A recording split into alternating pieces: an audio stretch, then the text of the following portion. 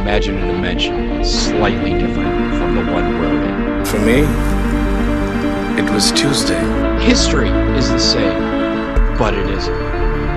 Welcome to the new 42. They are on to 42 level 1.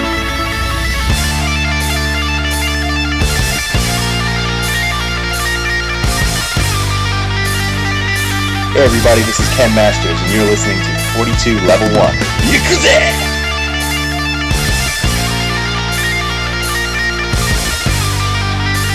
The new 42. Alistair Kennedy, Kid Meister.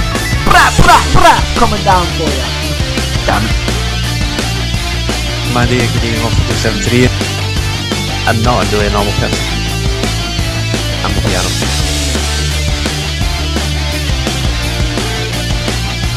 Follow me. Okay.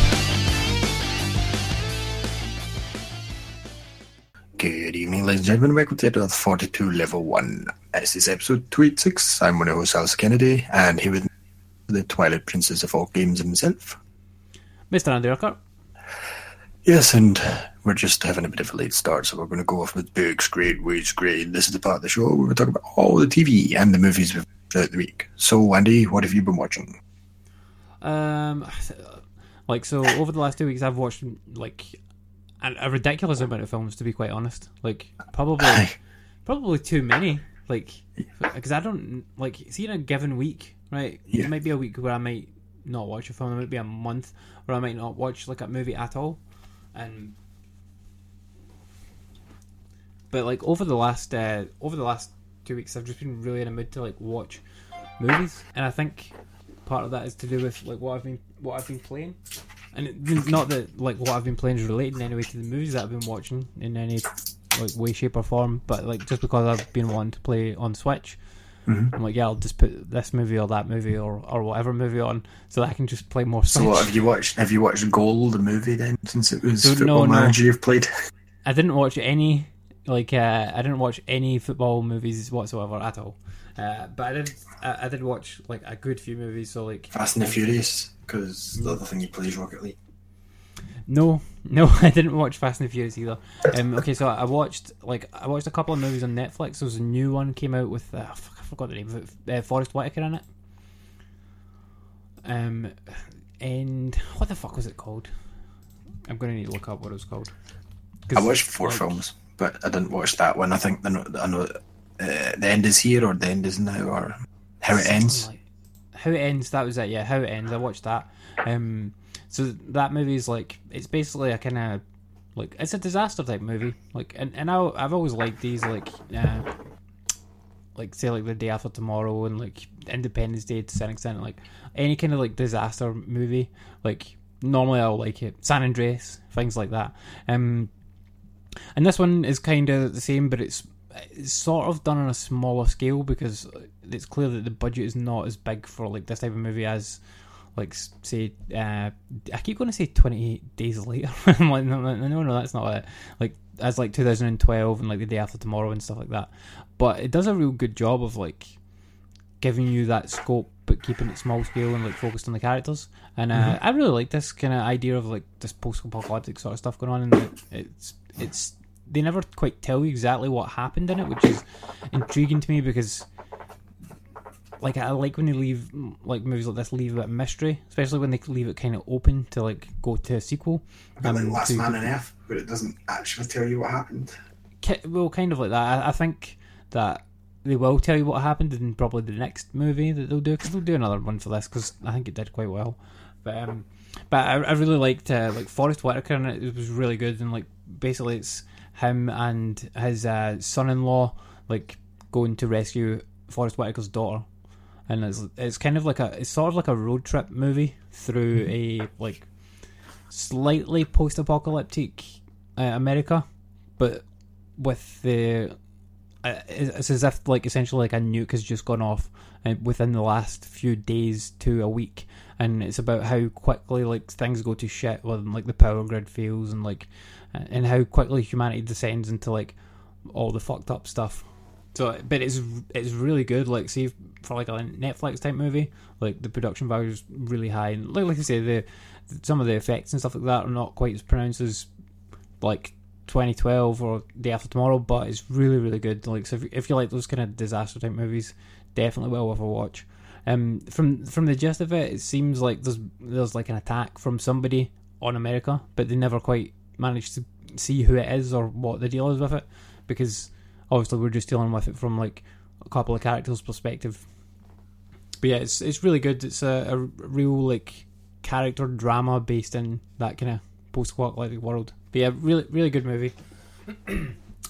Also, I watched the first episode of the new season of Orange Is the New Black.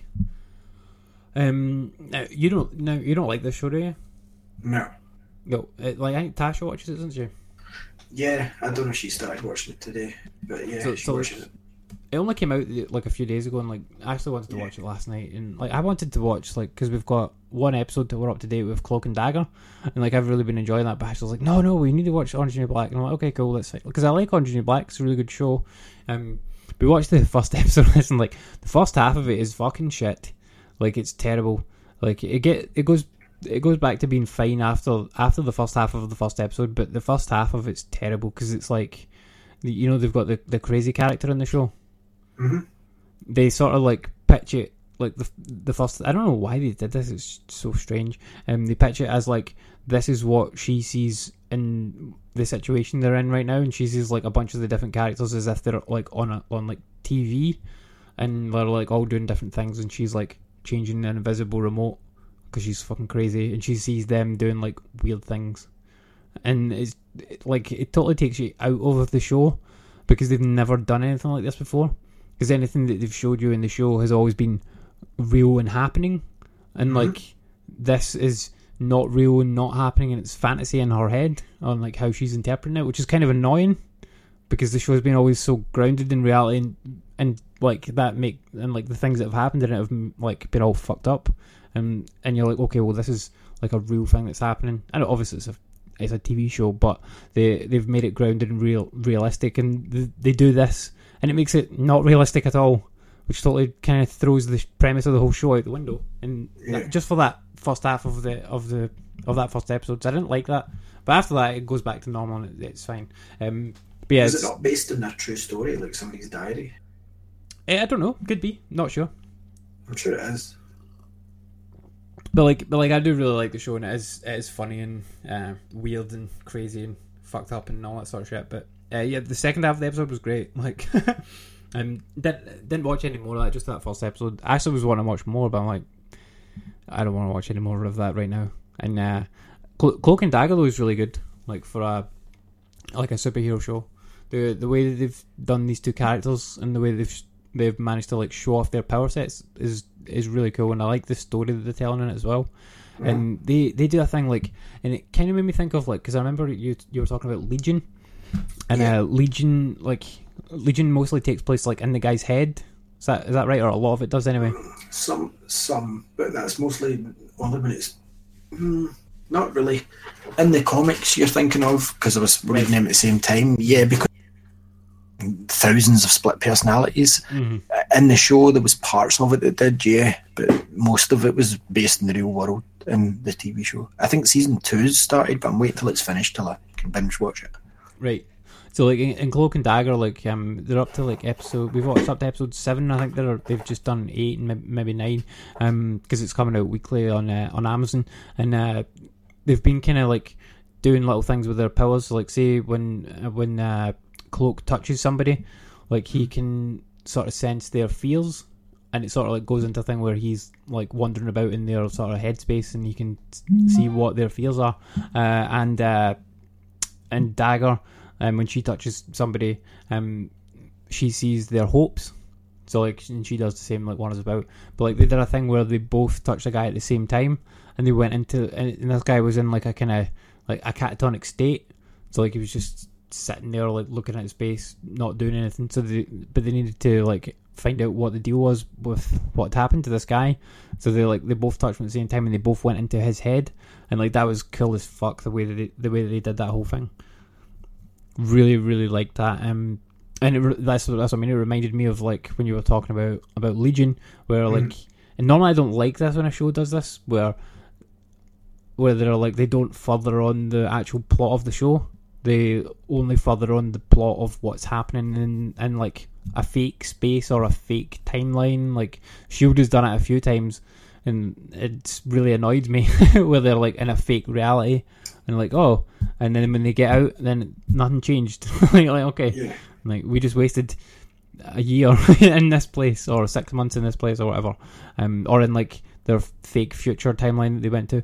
But like in this situation where it's like one episode, where it's shot well, done really well, the story like makes sense contained in that episode, and it also like furthered the main story as well by like by the end of it they like freed this guy from his catatonic state. Like really liked it, really well done. And like apart from that though, the show is really good. It's totally different from like the other superhero shows, because it's not really done like a superhero show. It's more done like I don't want to say a teen drama because that makes it sound like the OC, but it's like done as a drama, but like the main characters are teens. You know, it's like it's just a teen drama, but it's not really a teen drama because they're not really going through the same stuff that normal teenagers would go through, like for the most part anyway. So yeah, but it's a really good show and really well done. Like it's well worth watching. It's on Prime. It's the only thing I've watched in Prime in a long time, actually, to be honest. Yeah, I like Prime for the Grand Tour, but Prime's kind of got a bit pish for shows recently. Like, yeah, I mean, like I don't go on Amazon very often at all. Like, and this is the only thing that's drawn me to it in a long time. And even things that I was enjoying watching, like bits and pieces of, like Mr. Robot and like Man in the High Castle and stuff like that. And Black Sails, like, and I really liked those shows, but I'm not like hugely compelled to go back to them because I think I'm just a whore to Netflix. And like, see if it's on Netflix, like I would rather watch it than go to watch a show that I'm actually like interested to watch, like Black Sails. Like I should go back and watch that, but instead I'll go and watch like some random fucking movie that Netflix just put out. Like, oh, Netflix has a new movie, oh, I must watch it. Like, do you know what I mean? Yeah. Like, and that's a weird mindset, like, for me to have. But anyway, like Cloak and Dagger's good. So the other thing that I watched two other things. And one of them is like more of a thing than the other one. I watched this movie on Netflix, right, and it sounded so cool from like the write up, and I watched the trailer for it and it looked amazing. And what was it? I'm gonna need to look up what it was called again, because this movie had Jim Carrey in it, right, in a small role. That's it there. The Bad Batch, right? Watched this movie and it basically looked like Mad Max, essentially. I'm like, okay, like another more modern take on Mad Max. Like, hell, fucking yes, I'm in for that. So this movie has in it Keanu Reeves, Jim Carrey, Giovanni Ribisi, and what's his name, Jason Momoa, like the guy that plays Aquaman.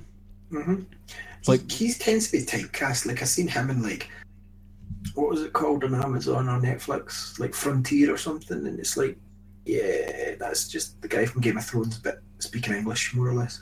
Yeah, and I mean he's kind of like that, and this is like he's not like a warlord or anything like that, but like he's the big British like kind of guy with the heart of gold type thing. And obviously it's not that in Game of Thrones, but you can definitely see the parallels with it. But like I thought this looked amazing. So basically it's like this woman gets banished to like a wasteland of undesirable people, and then she ends up getting one of her arms cut off and one of her legs cut off by cannibals. Right, and then it's all about like her story of like trying to survive and stuff like that, and she meets all these other like mad characters. Like Keanu Reeves' character is like he's like a kind of like a millionaire in it, where he's got all these wives who he gets pregnant, and like he owns like it's like a sort of outdoor nightclub that the DJ's playing a giant like boombox type thing. I mean, that's why the trailer looked so cool, because they've got some amazing visuals in it, but just the actual movie was just not good. It was really dull, and like it was such a good premise. Like the whole movie seemed to be like so cool. I'm like, this looks cool as fuck. I don't know why I've never heard of this before, and because it came out like 2 years ago, and yeah, this is why I've never heard of it before, because it's not very good. And even though, yeah, okay, like in trailers and stuff, and it's got a great cast, and the acting in it and stuff like that's fine, but it's just not like, it's not a well done movie. So yeah, that's I wouldn't bother with that one. The Bad Batch, you can give that a miss. So the other thing that I watched, and I've never seen this before, I watched The Purge. I fancy that now. How was it? So I've never get round to it because there's like 4 out now. Am I right? Yeah, you're right. So like I've never got around to it either, and like I think I'd seen the trailer for the new one which recently came out of the cinema called The First Purge. Yep. It's like a prequel, yeah. Yeah, and it's like a prequel, and I'm like, okay, that looks quite interesting, but like I wasn't gonna go on a whim to the cinema to see it. I'm like, but there's 3 other movies out that I can watch, so I picked up the Purge on Blu-ray because it's like £2. I'm like, like we'll watch that. And I told Ashley about it's on Netflix. Yeah, I know. I realised that afterwards. I did take it back, so I didn't. Did you set the DVD aside and fire up on Netflix? No, I did put it in and watch it on the Blu-ray. But like Ashley said that to me, I was like, why didn't we just watch it here? I'm like, oh. I'll tell you one. The 1996 or 97 Godzilla movie on the 4K list on Netflix just now. Nice. But anyway, I watched and like I told Ashley about the movie, and I'm like, do you fancy watching it? Like, because I'm gonna watch it, and she's like, yeah, that sounds quite good. Like, because obviously it's the premise of the movie is that there's crime rates are down across America because what they do is one night a year everybody can commit any crime that they want, and there's no like punishment for it essentially. And then after that, that's your one night you can commit all your crimes, and then after that it goes back to normal, and everybody's like happy, cool for the rest of the year. Which, like, yeah, I mean, that's very idealistic. Like, okay, it's a strange idea, and like, it's a cool concept, like to like base a movie around. So we're like, okay, cool, this sounds really interesting, and like the kind of concept of like what would you do in that situation? Like, would you hide, or would you go out and just like fucking murder people, or like go out and like rob things, commit whatever crimes you want? Like, what would you do? I'd do that. So like the first movie, just called The Purge, we watched that, and essentially that movie's just about really one family like dealing with the situation that happens to them during one of the purges. I wasn't as interested in that one, which kind of looked like a kind of semi-horror movie. I was more interested in the sequels where it was the gangs in it. So you're totally right. Like, that movie is kind of a horror movie because it is like, it's not quite a haunted house type movie, but like it's they're in the house and they're locked up, but then shit happens and people end up coming into their house, and there's a few like jump scares and that sort of stuff in it, but it's essentially like kind of like Home Alone but for grown-ups, but without as much like traps and stuff. Like, there's no real like traps and things being set up and whatnot, but like it's kind of like that. They're being hunted and they're hunting people within their own house, and it's all dark, and like there's definitely some horror elements, but it's based in that world. Because I mean, they kind of like the way that it seems they made the movie. Is there not like a famous actor? Is there not like a famous actor in the first one at least? Yeah, man, Ethan Hawke is in it. Ethan Hawke, yeah. Yeah, and he's really good in it. Like, he plays like the father, and he's brilliant. Because the sequels, I don't think had anybody really famous based it off the guy with the mask. Yeah, so the sequel has the guy. Do you remember the guy that played Crossbones in The Winter Soldier? And he's absolutely brilliant. He was in. Do you remember that MMA show that I was watching? I cannot remember. Right. Is that good? But he was called Alvy in that show. I cannot remember the name of it. And I really like that actor. Yeah, man, it's a bit like, he's really good. But anyway, the first movie, like, watched that and quite liked it. I liked the concept, and like I enjoyed like the horror stuff of it. Ashley didn't like it. She's like, I don't want to watch like these movies because this is like horror. And I'm like, okay, well, like because we both really like the premise of it and like the kind of world that it set up with like this lawless night where like magic can happen. Sorry, Kingdom, right? The name of it. But obviously, we only saw like a tiny Frank Grillo, yeah. We only saw like a tiny slice of that in that first movie, because I mean that's clearly the way that they set it up was like, right, we want to make this house invasion movie, but we need a great premise behind it, and like the house invasion part of it, like, it's cool, it's fine, but like the premise behind it is really like the strong part of it, and it's the part that makes you think and discuss like, well, what would you do, sort of thing. So like when we watched the trailer for the second movie, and Ash was like, yeah, this looks a lot more like what I was expecting that to be. So we decided we'll watch the second movie, and the second movie is brilliant. Like the first movie is good, but it's definitely like a horror movie. But the second movie is like that guy like going through the streets when it's like in lockdown time, and like all the shit that goes on and whatnot there. And it's really good and really well done. And the third movie is kind of more of the same, where it's the same guy from the second movie, and he's protecting a woman who's running for election, because she's trying to. It's called election year, and she's basically trying to get elected to do away with the purge. So did you watch all three? Yeah, I watched all three of them. Yeah, because like after we watched the first one, we're like, oh well, that was kind of not what we were expecting. We wanted to watch like what we were expecting, which I mean, it was there. Like we're like, okay, well, let's watch that, and we watched that. I don't think we watched it the same night. We watched it like the next day. But yeah, the second movie really, really enjoyed it, and the third movie was kind of more of the same as the second movie. So the second one's probably the best, Anarchy, but it is worth watching all three. Because the first movie is totally different style from the other ones, but like I really like the world building and stuff like that. And the first Purge, which is the new movie that came out, I'll definitely watch that when it comes out on like Blu-ray or streaming and whatnot. It's on Showbox. On Showbox, yeah. Because like it again, it sounds like an interesting concept, because this idea obviously originated somewhere. Like by the time you get to like even the Purge movie, like it's just what people do, and that process seems to have been happening for years at that point. So like by the time they get to the point of, oh, like yeah, we're electing somebody to like stop this shit so that people don't go out and kill each other for a night a year. Like I mean, it must have been going for 20 years easy, because like there's kids in the movie that have grown up and like they've never known a world without the Purge. It's always just been a thing that happens. So it's going to be interesting to see like how they combine like our world right now to like, because I think they used the promo art of like the "Make America Great Again" hats. They used that in the poster. Yep. Yeah, they did. So like I think I'll look forward to seeing that movie once it comes out to home. It's not something I would go to theaters to see, but those the first three Purge movies are worth watching. Like they're really good movies.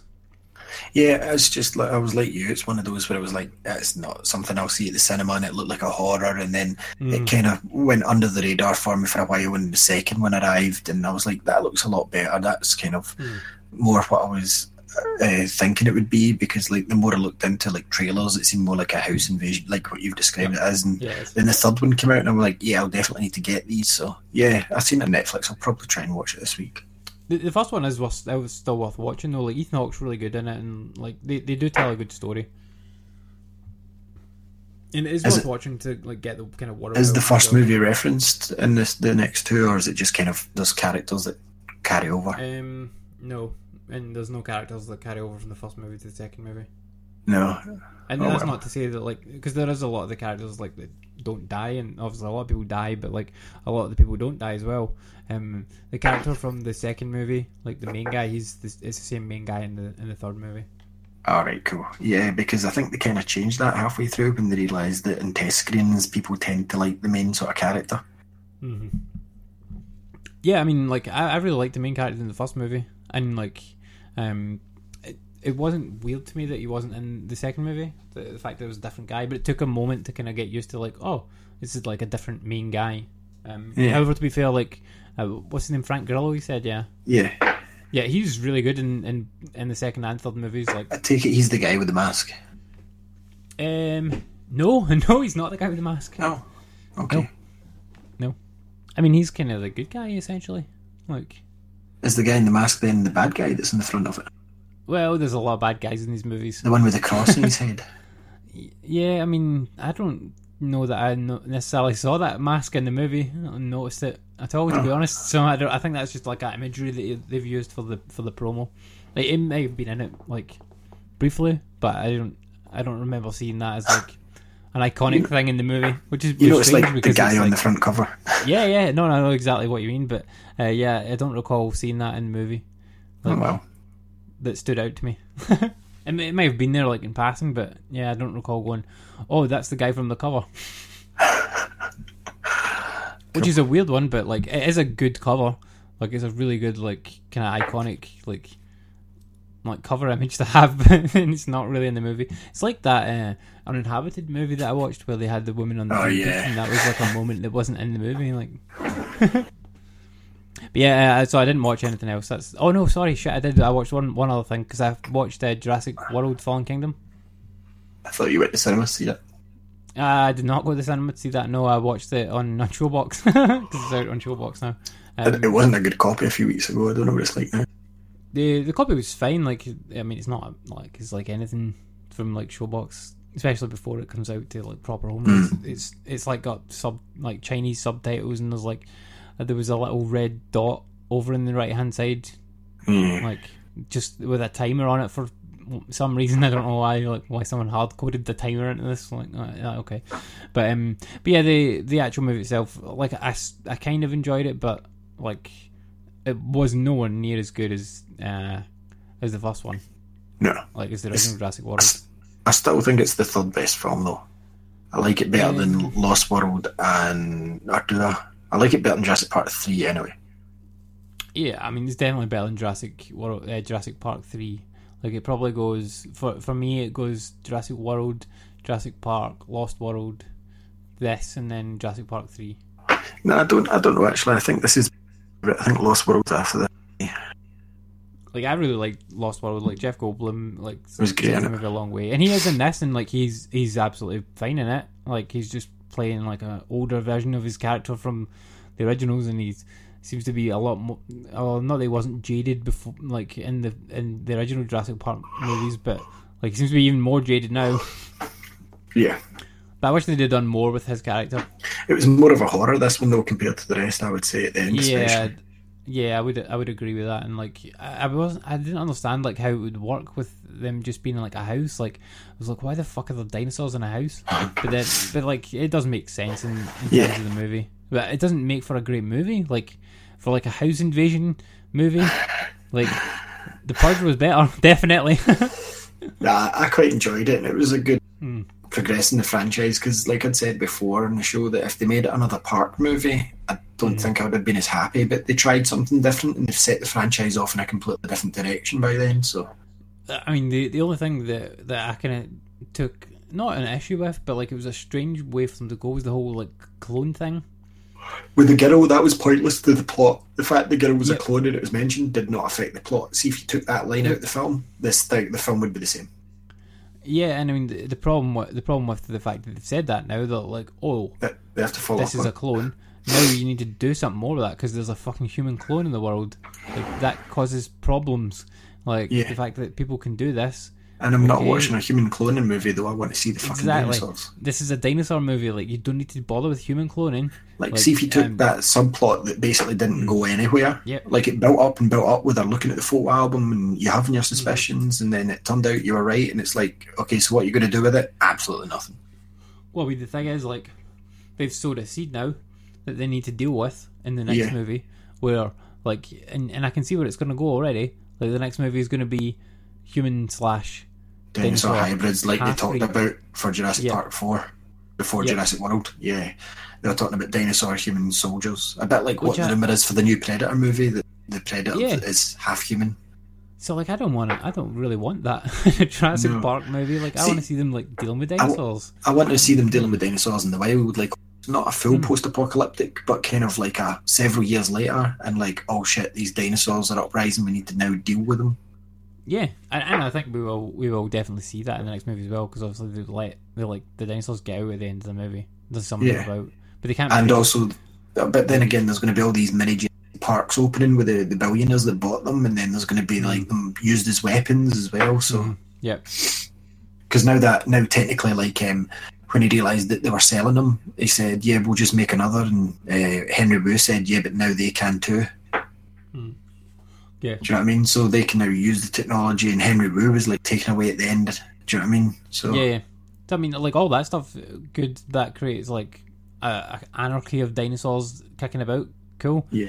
But like the whole human cloning thing, they need to bring Alan Grant back. Yes, definitely. Alan Grant needs to come back and like scare children with dinosaur claws. Yeah. I liked him, like Sam Neill, like. He's a good actor. They've almost built it to a way that the next film has to be the final movie. You know, like they either have to deal with the dinosaurs like an ultimatum, like do they wipe them out? Like I don't think they're going to have a choice. You know, in this when they were like, no, the dinosaurs shouldn't be wiped out. I think they're going to be that out of control and that crossbred that it's going to be like, yeah, we need to like stop this now. Yep, we need to do away with this completely. Yeah. Yeah, totally agree. But yeah, like I did like the movie overall, but like yeah, definitely like Jurassic World. Like I went into it like not expecting anything, and then was massively surprised that I absolutely fucking loved it. And it like I think like you've said before, like when you get that whole thing of like going into the park and it's open and like that's like. It's like a childhood dream come true sort of thing.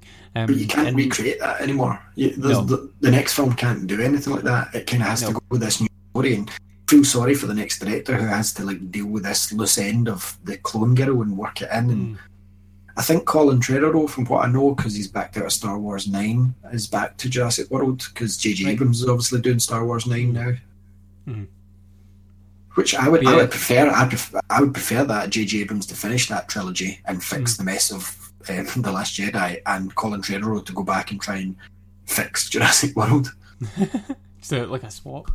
Yeah. But yeah, like I did like the movie, but I didn't love it like as much as I loved like Jurassic World. And like Chris Pratt, I thought was really underused in it. He was shit. He always phoned in his performance.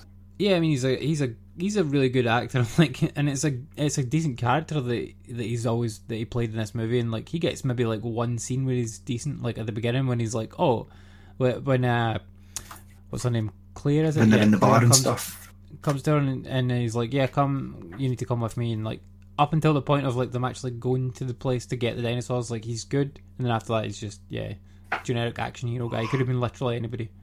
And the two new kids are bollocks as well. Yes, didn't. Oh well, no. The vet and the tech guy.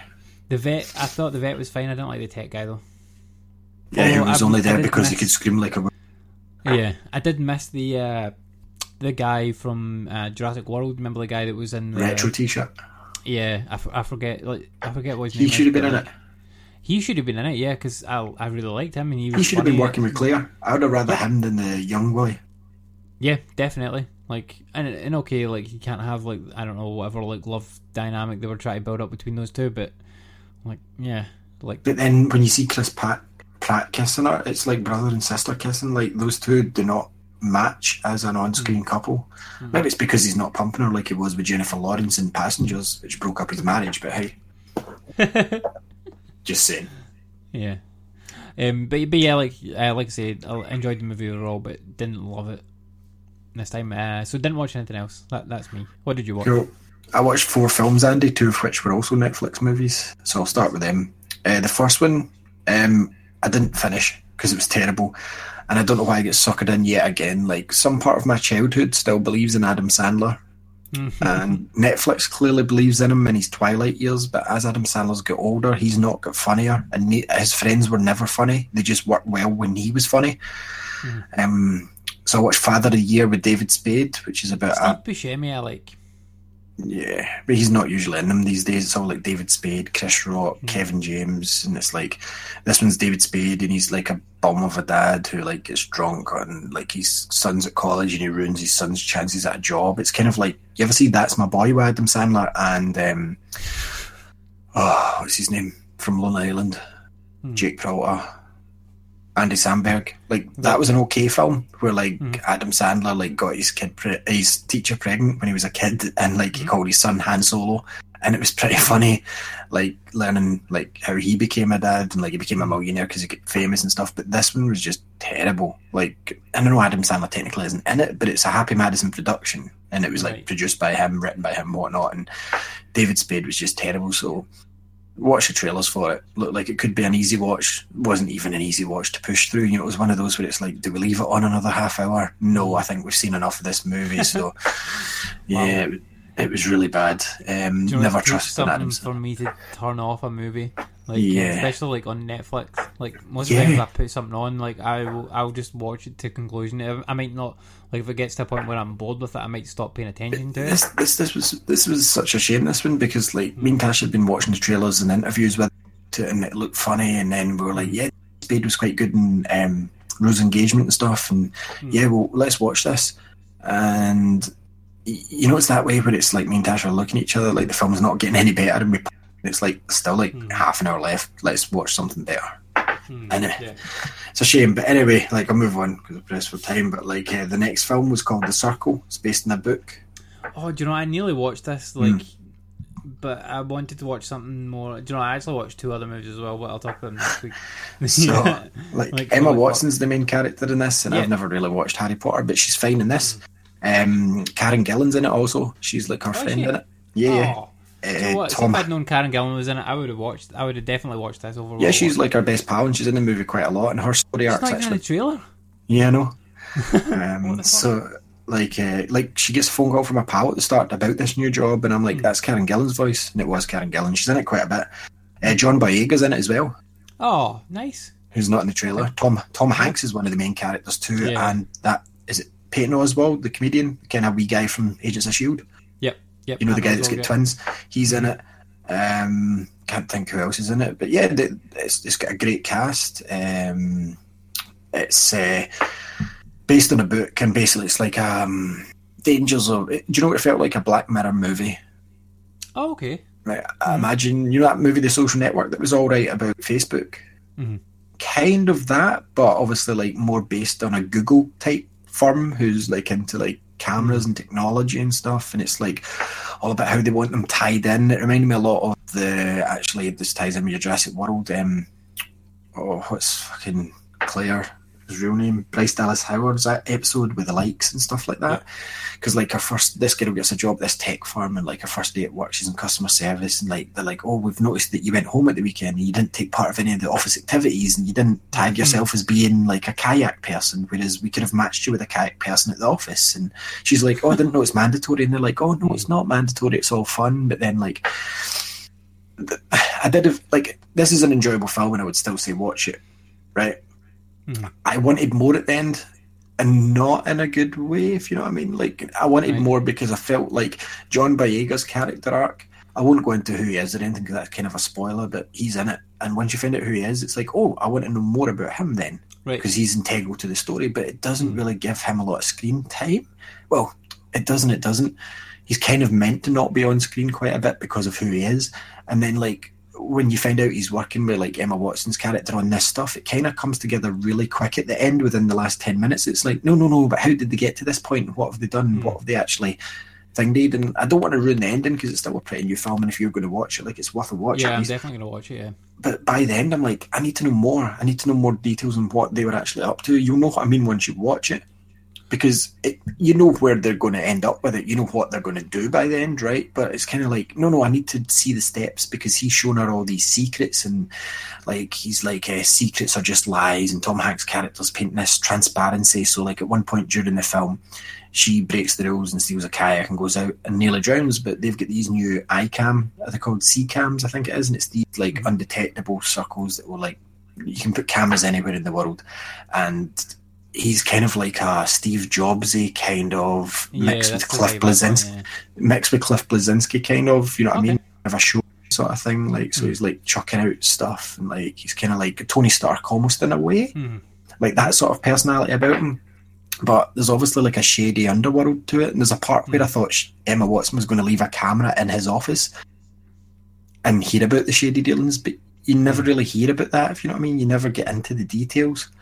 I don't want to ruin too much more of it, but I did enjoy the film. Something was really hooking me to it, but by the end I'm like, that was good, but it wasn't like, oh, I can't wait to see what they do in the next one, which if they do another one, then I would watch it. But it's more like, that film could have done with an extra hour and I wouldn't have complained. Like, it's quite short, it's an hour and a half, but that could have done with like 2 hours to space it out. Not space it out, but fill in some of the details. So I might be tempted to get the book eventually because it was a really cool tale. But yeah, my notes basically just say, needed an extra hour, more of John Boyega's character. Emma Watson joins a firm like Facebook, almost like a Black Mirror movie, so I've covered all that, but I don't want to go into the story details too much more. But it's really interesting the way they go about it, and like the technologies that they're working on, and the implications that they could have, and how dark the thinking kind of goes for where the company can be taken. Do you know what I mean? And it's like, this is quite scary stuff because, for example, my phone, Samsung Health. It knows my weight, knows my health, knows how much I walk during the day. It even knows when I'm asleep because I put the phone down. It knows when I wake up, and it's registering all of these details about me. And it knows my location, it knows where I am, and like this stuff's available now, but it's the way that this company's using it. And it's like, I know Facebook just got into trouble for the Data Protection Act and all that, which is great for our work. Like, but like, honestly, like the Data Protection Act, fair enough, I understand why it's been put in, but it's like, there's still stuff these companies can get away with. And like, it's like detailing all that. So it is kind of relevant and current. So I would kind of say like watch it within the next year sort of thing. I know you probably will anyway, but like the cast was so good that I would love to see them back for a sequel. I just don't know if they will, but I'm kind of like you, like Netflix exclusive movies like Bright and stuff like that. You do get some good ones, you do get some bad ones, but like this one was definitely a movie, but I would have liked another hour. Nice. You know what I mean? I think it could have done it. Do you know what, I would say like out of all the movies that I've watched that are like Netflix productions, and even the TV shows as well, like I don't think I've seen any that have been bad. Like they've been at least okay for me. Like most have been like good to great or amazing. Like from the TV shows to the movies as well. But yeah, I think their hit rate is really good. Like, and I don't know whether or not that's just me only having seen. I haven't seen all of them obviously, but like I don't know if that's just me, because obviously Netflix knows what movies to recommend to you. Like based on what you've watched before. So it's like, oh, you've watched like sci-fi shit before, like you've watched the Star Trek TV show, like, oh, you'll like this sci-fi like movie. Like it's like, not you'll like it's not as accurate as I'd like it. Sometimes it's like because you watched like, I don't know. It's not even the because you watched bit, like see the things that it recommends to you, like as soon as you open like the app on your phone or like your console or whatever, like it's like whatever it's pushing is like the top thing. So okay, sometimes it might be the brand new thing that's just come out, but sometimes it will be like some other thing that's just. What's really annoying me is they keep hiding more and more as the section, which is what I always like checking. Like they've section, got sorry? recently added section. It keeps I have to actually Google for recently added, and like I think PlayStation. But like I like how they've got the coming soon section. That's really cool to look at now. I don't think I've even seen a coming soon section. Yeah, so you can click on it and see what's upcoming like next week or the week. Oh, cool. I didn't even know that existed. I haven't even seen that. To be fair, there's so many things on Netflix like right now that even in my entire lifetime I probably couldn't watch everything that I might have an inkling to watch. I've had Netflix since it was £4 a month, like when I had it on the Wii, do you know what I mean? And like it's really cool that you've got this library now of stuff. But yeah, I would definitely recommend The Circle. But anyway, I'll move on. Like I watched a film that I've been meaning to watch for a while, Shin Godzilla it's called. You've maybe seen it come into work on Blu-ray. It's like Toho, who said they were done with Godzilla movies about 10 years ago, decided to bring out another one. And this one's kind of old school Godzilla, but it's a reboot again. And this one's more current because instead of like being the dangers of man's experiments, which it was years ago, this is more about if Godzilla happened, all the legal loopholes that they would have to jump through to be able to deal with it, like passing all the bills and legislations. So it's kind of going down that route, and like Japan, like wondering whether they should ask America for help and all this.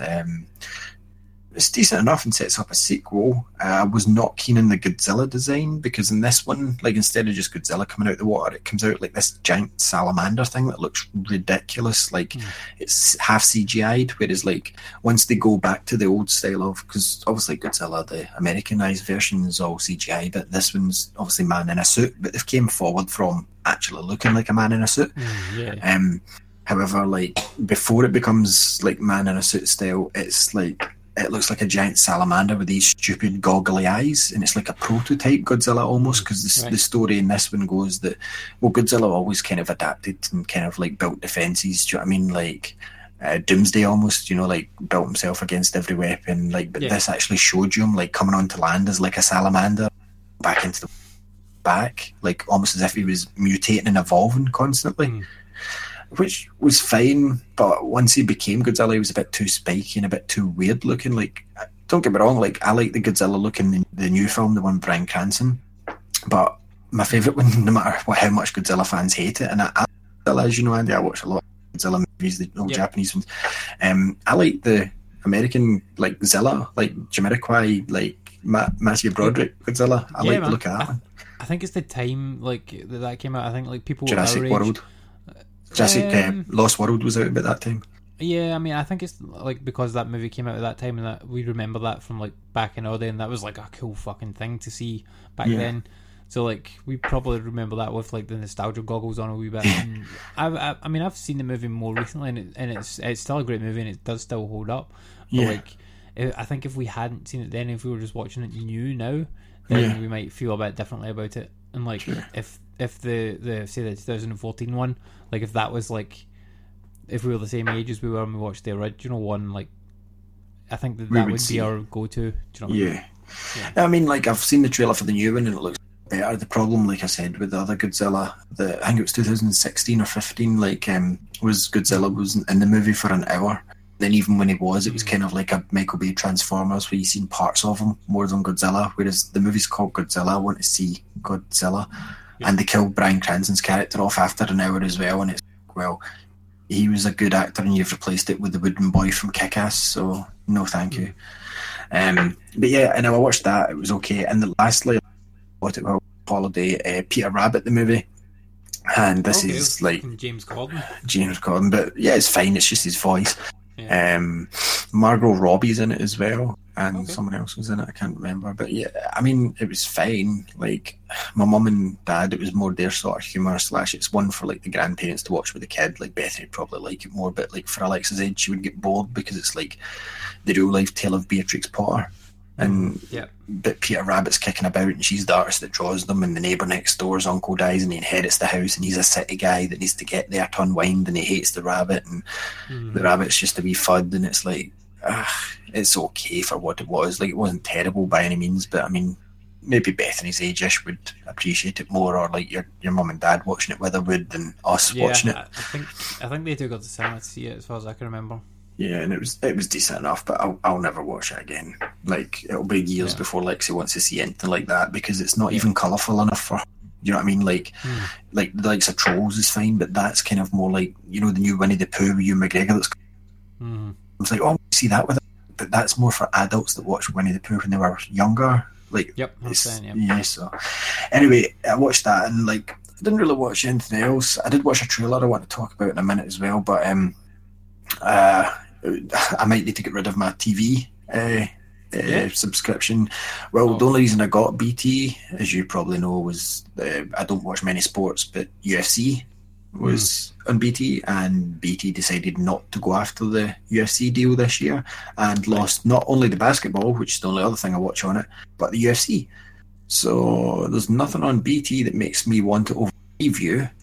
And like UFC's gone to this pay-per-view style channel because they obviously UFC's becoming more and more popular, as people know, and BT weren't prepared to pay the rights for it. So it's like, well, you're losing it. So there's nothing on BT I particularly want. Can you get the UFC like on its own, like, you know, like the WWE? Yeah, there's a Fight Pass. Yeah. Right. Cool. Yeah, I mean, like I might just do that.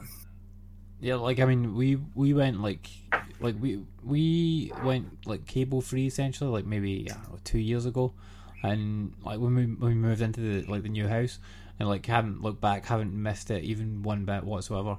Like say there's so much shit like on Netflix and YouTube and like Amazon and stuff like that I've never ever felt like, oh, I really want to watch. Well, the thing is, you can still TV. technically get ITV Player, UK TV. Do you know what I mean? They're all apps now that are free. So the I mean, the only one is like the BBC iPlayer, like because we need to have a TV license for it. You technically need to have a TV license, but like just fucking lie. Yeah, you can just tick a box. It's like, are you 18? I don't ever watch live TV. By the way, BBC like licensing people, if you're ever listening to this, I've never watched live TV.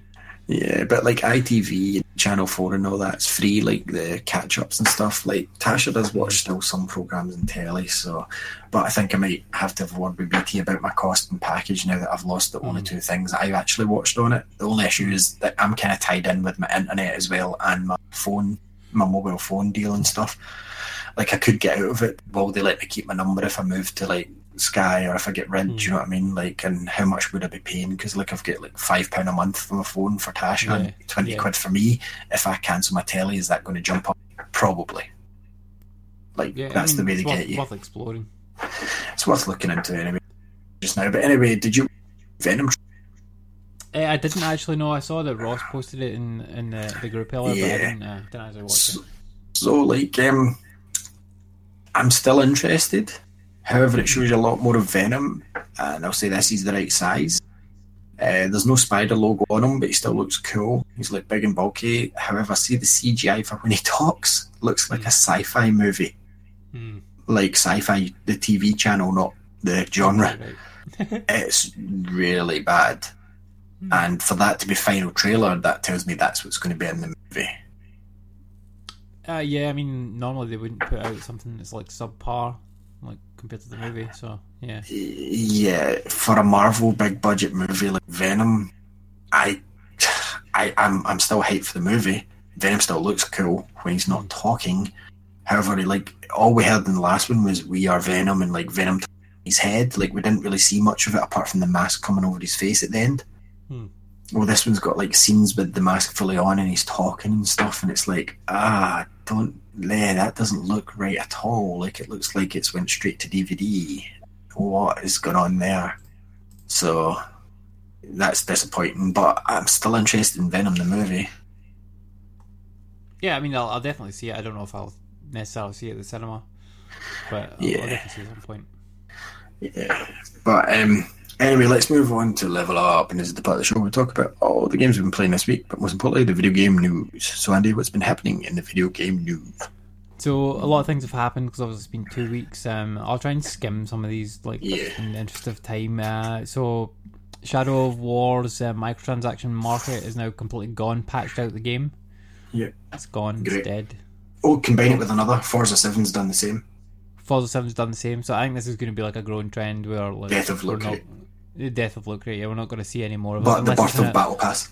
Well, yeah, unless it's in like a free-to-play game, like for like Fortnite and I mean, maybe not even Overwatch, but like I think Blizzard are probably the only ones that can continue to get away with like doing Loot Crate type stuff that is not a free-to-play game.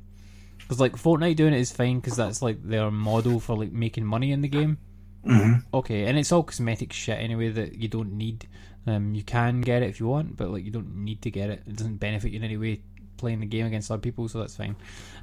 But like, yeah, doing away with it in single player games, 100% brilliant. Because that always rubbed me the wrong way, especially with Shadow of War. Like I mean, I basically boycotted the game completely because of that, and I'll talk about that more in a bit. So Dante's Inferno and Ruse are now backwards compatible on Xbox One. Woohoo! Great. Yeah. Like nobody cares about Ruse. No. I don't know. Dante's Inferno. Did you ever play that? No. It looked interesting. It looked interesting to me. Like, I mean, it's based on what the book. Like, I don't really know much about it, but like is it the Odyssey? Yeah. Is it called? Sure. Yeah. Like I don't really know much about it, but I mean the game looked interesting. I don't know that I'll ever play it. Mario Odyssey. As with most backwards compatible games, like I probably never play them. I might even buy it and go, I'll install it and boot it up for 10 minutes and go, oh, okay, this is a last gen game. No, thank you. First two Sega Ages titles are coming to Switch next month. Nah, I will get Sonic 1 all over again for this. Sonic 1, fuck yes. I'll buy Sonic 1 again. I'll do for it. the 70th time. Yeah, I mean, like, I don't know how many times I've bought Sonic 1, because, like, I've got it on PlayStation 4. I've got it But that's not including Sega Mega Drive collections. Yeah, like, I've had it on all the random different collections. Like, I can, like, from where I'm sitting right now, I can see 4 copies of it, you know what I mean? Like, but you're like me, you will buy it again. I will buy it again, yeah. I've got it built into 2 Mega Drives at my feet. I've got it on Yeah. my phone in front of me. I've got it on my tablet next to me. I've still got a Mega Drive collection for the PS2 kicking about. Yeah. I've got it like iPad, iPhone. I've got it on my Xbox One downstairs. I've got it on my PS4 up here. I had it on my PS3, PS2. And I'm going to get this again next month. Yep. Sonic 1 isn't even my favourite Sonic game either. No, I no. do like Sonic 1, but like Sonic 2 is my favourite. But like, yeah, Sonic 1 and Thunder Force 4 are the first Sega Ages games that are coming to the Switch. Who cares about Thunder Force 4? Yeah, who cares about that? Which is essentially the Sega's like virtual console, which is going to be on the Switch. And I think it's great that it's coming there, and like it's going to sell fucking loads of copies. You know it is. Sonic one, yeah, especially after off the back of Mania, the amount of kids that will Yep. play this. 100%, yep. And I don't think they'll be disappointed playing it either, unless it ends up being a shit port, which I don't won't see be. that it would be. Hopefully, it's but Christian Whitehead's one, which I doubt it will be. I'm not sure like what one it is. Like Christian Whitehead's version is so good, and like I'm playing through Sonic 2 on my mobile because it's got the Hidden Palace Zone, which has been released in no other version. Because I've figured out how to connect my PlayStation 4 DualShock, which shouldn't have took that long. But I mean, like, I don't know why they release his versions as the versions. They are the definitive versions. He's fixed all the issues they had, like clipping and bugs and glitches, and it's just better. Just use it. Yeah. But I imagine it's probably just going to be like a PC port. Like I'll say so. The only Christian Whitehead ports on consoles is Sonic CD. Okay, is that his version? Cool. The one on Xbox One at PS4. Okay. I mean, it's a good version of the game. I've played it on. It's a playable version. No, for a it's change. not. It's not on PS4. Oh, the one on Xbox One then. It was PS3. They did it on. Yeah. Backwards it'll be backwards compatible. Yeah. Yeah, I mean, that was Christian Whitehead. To be fair, that's one of the shit things about the PS4 not being backwards compatible is that those games aren't there, apart from in the Mega Drive collection thing. Yeah, but it's not his version on that. But no, it's not his version. You're right. But like, I'm sure I've got Sonic CD on Xbox because I definitely own it on like PlayStation for like PS3 and that. Buy it for £3. It's a game that I really want because I've finished all the 2D ones, Chaotix obviously, and I really want to finish that one. And I just can't get into it as much. It was like brought out by Sega Japan brought out Sonic 1, Sega USA brought out Sonic 2, but Sega Japan were working on Sonic CD before Sonic 3. Yep. Sonic CD is actually set between Sonic 1 and 2 before Tails, but it's weird. Just to confuse you. Yeah. To be fair, like they're all really good games, like they're all worth playing. So, but yeah, so that's coming out. It's Japan next month, but like I can't imagine that it'll be that much longer. A European version will be very much longer. It's looking that it'll be around about £6 ish, £6-7. Fine. That's fine. Like, cool. I'll buy it again. I don't. I mean, even if it's a tenner, I'd still buy it again. Yep. Yep. Cool. South Park: The Stick of Truth is coming to the Switch eShop this year. Now, obviously, Fractured But Whole is already out, and it's kind of a bit. The only problem with that I think is a bit shit with this is that if you bought, not even that. Like, if you bought the Fractured But Whole on any of the other consoles, you get it free. Bought it new, you got a free copy of Stick of Truth with it, and they're not going to do that for the Switch now. Like, so that's kind of shit because obviously Fractured But Whole now you can get it for well under £20 because it's been out for a good while, and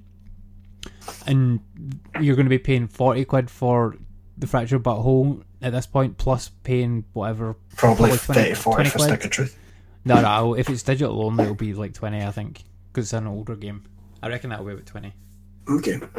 It's a good game though, and to be fair, like I've played about 10 hours of it on PC, and just I can't be bothered like going back to sitting here and playing it. Like, it's not the type of game that I want to play it on the PC at the moment. Like, if I'm going to play a PC game, it's going to be like a mouse game, like Jurassic World. Yeah, that would be my go-to.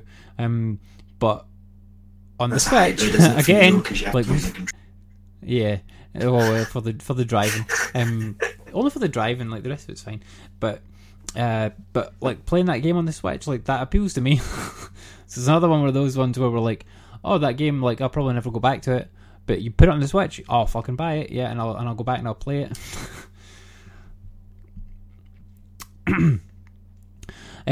So you can now make your NES, SNES, and Mega Drive controllers wireless using an adapter. 8-bit does DIY kit. Yeah, 8-bit Do, which is cool. See the DIY kit. Do you know if does it come with all three connections, or do you need to buy them separately? I think it's universal. Okay, cool.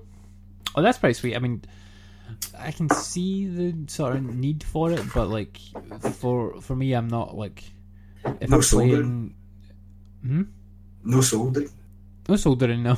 For me, like I'm not like I don't have a Mega Drive or an original SNES or a NES kicking about at the moment anyway, so I'm not planning to buy one anytime soon. It's not universal. It's one for each. Okay, but I mean even at that, like if $20. Yeah, but I mean if it's something that you use, then fair play. It's something that would be very useful to a lot of You people. can connect it to your Switch. You can play Sonic Mania. Oh, you could. Oh, okay. No, that. Do you know what? That is actually appealing. Like, see to play Sonic Mania with a Mega Drive pad. Like, that actually does sound very appealing. I might buy one of these. Oh, that would be fucking cool. Like, yeah, okay. Oh, bastards! Imagine selling me this shit, man. Fuck's sake. But yeah, okay, yeah, that's really cool. And if you can connect it to like, I was thinking it was just for your like your old consoles to make. No. But yeah, if you can use that to plug into USB and like play on Switch and stuff, oh, that's really cool. Yeah, nice. Oh, okay, I might get one of those then. Okay, a digital copy of Super Smash Bros. Ultimate will use up over half of your storage space on your Switch. I mean, that makes sense. It was the same with Smash Bros. And the Wii U. Like, the Switch doesn't have a lot of storage space internally, but I mean, it's not a big deal because you can just buy a fucking SD card and they're absolutely dirt cheap. Even for a big SD card, like 128 gig is what, like 30 quid? Like, cool. And that would pretty much fit all your games for a couple of years until the technology becomes better so that you can get bigger cards for cheaper. Like, you'll be fine. It's not a big deal at all. Okay, so apparently Microsoft are going to be showing off all new Xbox hardware at Gamescom. Now, I'm very dubious of this because it seems like a very kind of small stage to announce it. Not because they're like doing it at Gamescom, but because of the way they're doing it. They're doing like a live inside Xbox show, right? Which doesn't seem like it would be like a big announcement. Like, it doesn't sound like Phil Harrison's doing this, for example, like the fucking head of Xbox. And you would expect that if they were announcing like a brand new console, that Phil Harrison's the guy who comes out and goes, "This is the Xbox," blah blah blah, and goes, "Here it is." Oh, you've sent me a picture. Why have you sent me a picture? Oh, the wireless. Oh man. Do you know? Right, see that controller. Yeah. Like, for me, that's the Saturn controller. Yeah. Like, so I wouldn't want that to play a Mega Drive game. I would want. No, but you don't need to put it in that one. No, obviously, yeah. Yeah, but that's fucking cool. Because I could buy like one of those 3-button controllers from work for like £3. Yeah. Yeah. Okay. That's yeah. That I mean, when is that out? Is that out yet? It's out now, but it's sold out currently on 8-Bit Do's official site. Okay. I'll need to keep an eye out for that then. It even Yeah, comes with that's, the only screwdriver you need in the box. Yeah, that's very, very tempting, to be honest. Yeah. I'm glad I didn't realise that until now, because I might have bought that like when originally. I should have looked at that article. Well, I'm sure it will come back in stock. It's the sort of thing that, like, oh yeah, if it sells out, they'll just make more. Yeah. Okay, so Spyro Reignited Trilogy is apparently coming to the Switch as well by the rumours. It makes sense, doesn't it? That's changed Crash sold well on it, so. Yeah, Crash sold really well originally on like PS4, and then when it came to Xbox and Switch, did really well on Switch. I don't know how well it did on Xbox. Can't imagine it even sold that many. Like, people that are in the Xbox kind of ecosystem, like, they're not going to have a huge affinity for Crash. It's perfect on Switch, like, absolutely brilliant on screen and off.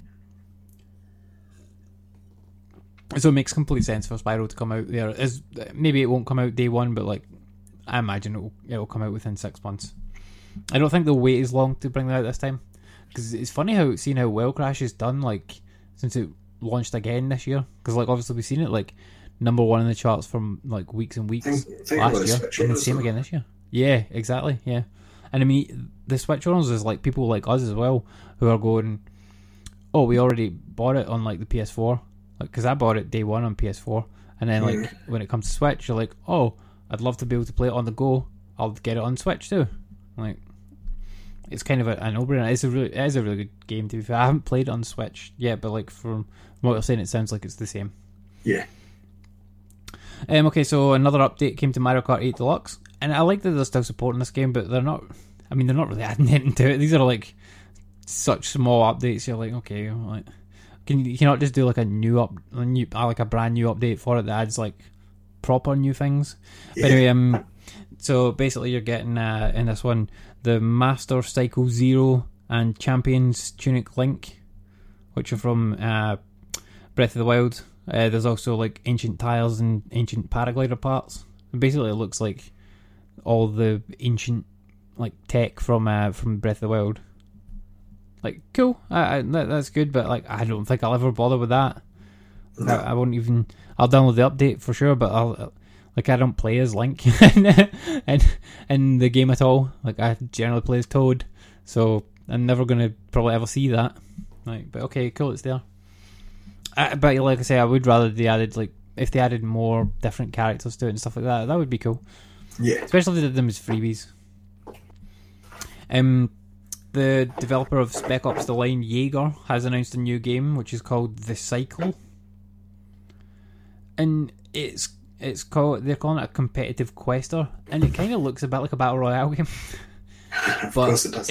It looks cool, so I'll be interested to see how that pans out, and like we'll keep an eye out for like more news on that one, because like Spec Ops: The Line was fucking amazing.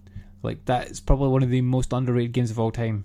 Like, everybody wrote it off as like a generic army shooter, even like me, and I'm sure you probably did as well. Like at the time when it originally came out, and like I played it years after it came out, and it's fucking brilliant. Like, such a good game. You can now dress up as Link in Monster Hunter Generations on the Switch when it arrives in August. That's what I'll Cool. do if I get it. It's just like, you can now play as Link in every game. Like, you can play as him in fucking Mario Kart or Monster Skyrim. Hunter or Skyrim, or like, okay, like, thanks.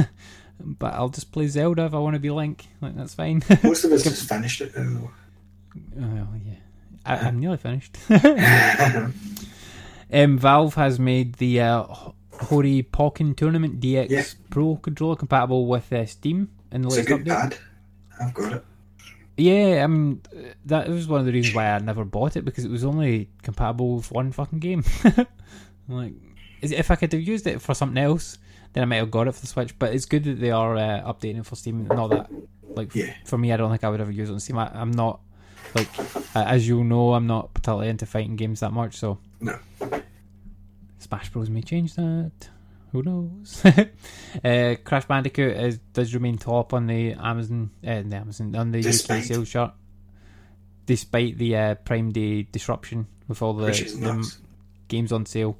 Yeah, I mean, Crash sold a lot because it came out on Switch and Xbox, but mostly Switch. Yeah. The Spider-Man PS4 Pro console. I can't remember if we were talking about this last week, but so they announced the Spider-Man like PS4 Pro console, which is like a red console, and it has like a giant Spider-Man logo, and it comes with a red controller. They're also doing a slim version of it as well for 1 Might- terabyte hard drive. Might have pre-ordered it. Did you get the Pro or the Slim? Might have ordered the Pro. Okay. I mean, like, you had a Pro before. Like, that's fucking mad. You had a Pro before. Yeah. Not that one. Not this one. Not that one. I mean, I remember when you bought the red PS3. Like, as soon as I saw the pictures, I'm like, Ali's gonna fucking buy this. Like, oh. But yeah, do you know, like, I saw a red PS3, but it was a different colour of red from like the one that you had. Yeah, it was weird. Like, I've never seen this one before. Was it the Slim as well? Or? No, yeah, it was a slim one, not the super slim though. It was the Slim I had though. Remember, I seen it in Yeah, Game Centre. I'm pounds for that Slim with 2 controllers. Yeah, but this one was a different colour of red. This- And it looked so. This was it close looked to so PS4 cool. as well. Yeah. Well, I mean, you might be close to PS5. Like, PS5, this one. Yeah, but the value in the top. It's a limited edition. And it does look cool. Like, I don't like the controller on it, to be fair. Like, I don't like the white buttons, but I don't that's mind just it. The way the design is. The console itself though looks really cool. Yeah, and it comes with Spider-Man, obviously. Yeah, and you get the game as well. So, and you were going to buy the game regardless Yep. either way. So, Yeah. it makes sense. Day one EA visual. Access, yeah. EA Access added Which another means, game which on does mean though, Xbox One. Andy, I'm holding off on Horizon Zero Dawn, play it in 4K on the Pro. Well, that makes sense. That's one of the games that's like best optimized for Yeah. for the Pro. I mean, I played that on my original PS4, and it was It was fucking on my original TV, and it was lovely. So I've been kind of waiting for them to put out the the DLC that they brought out for it.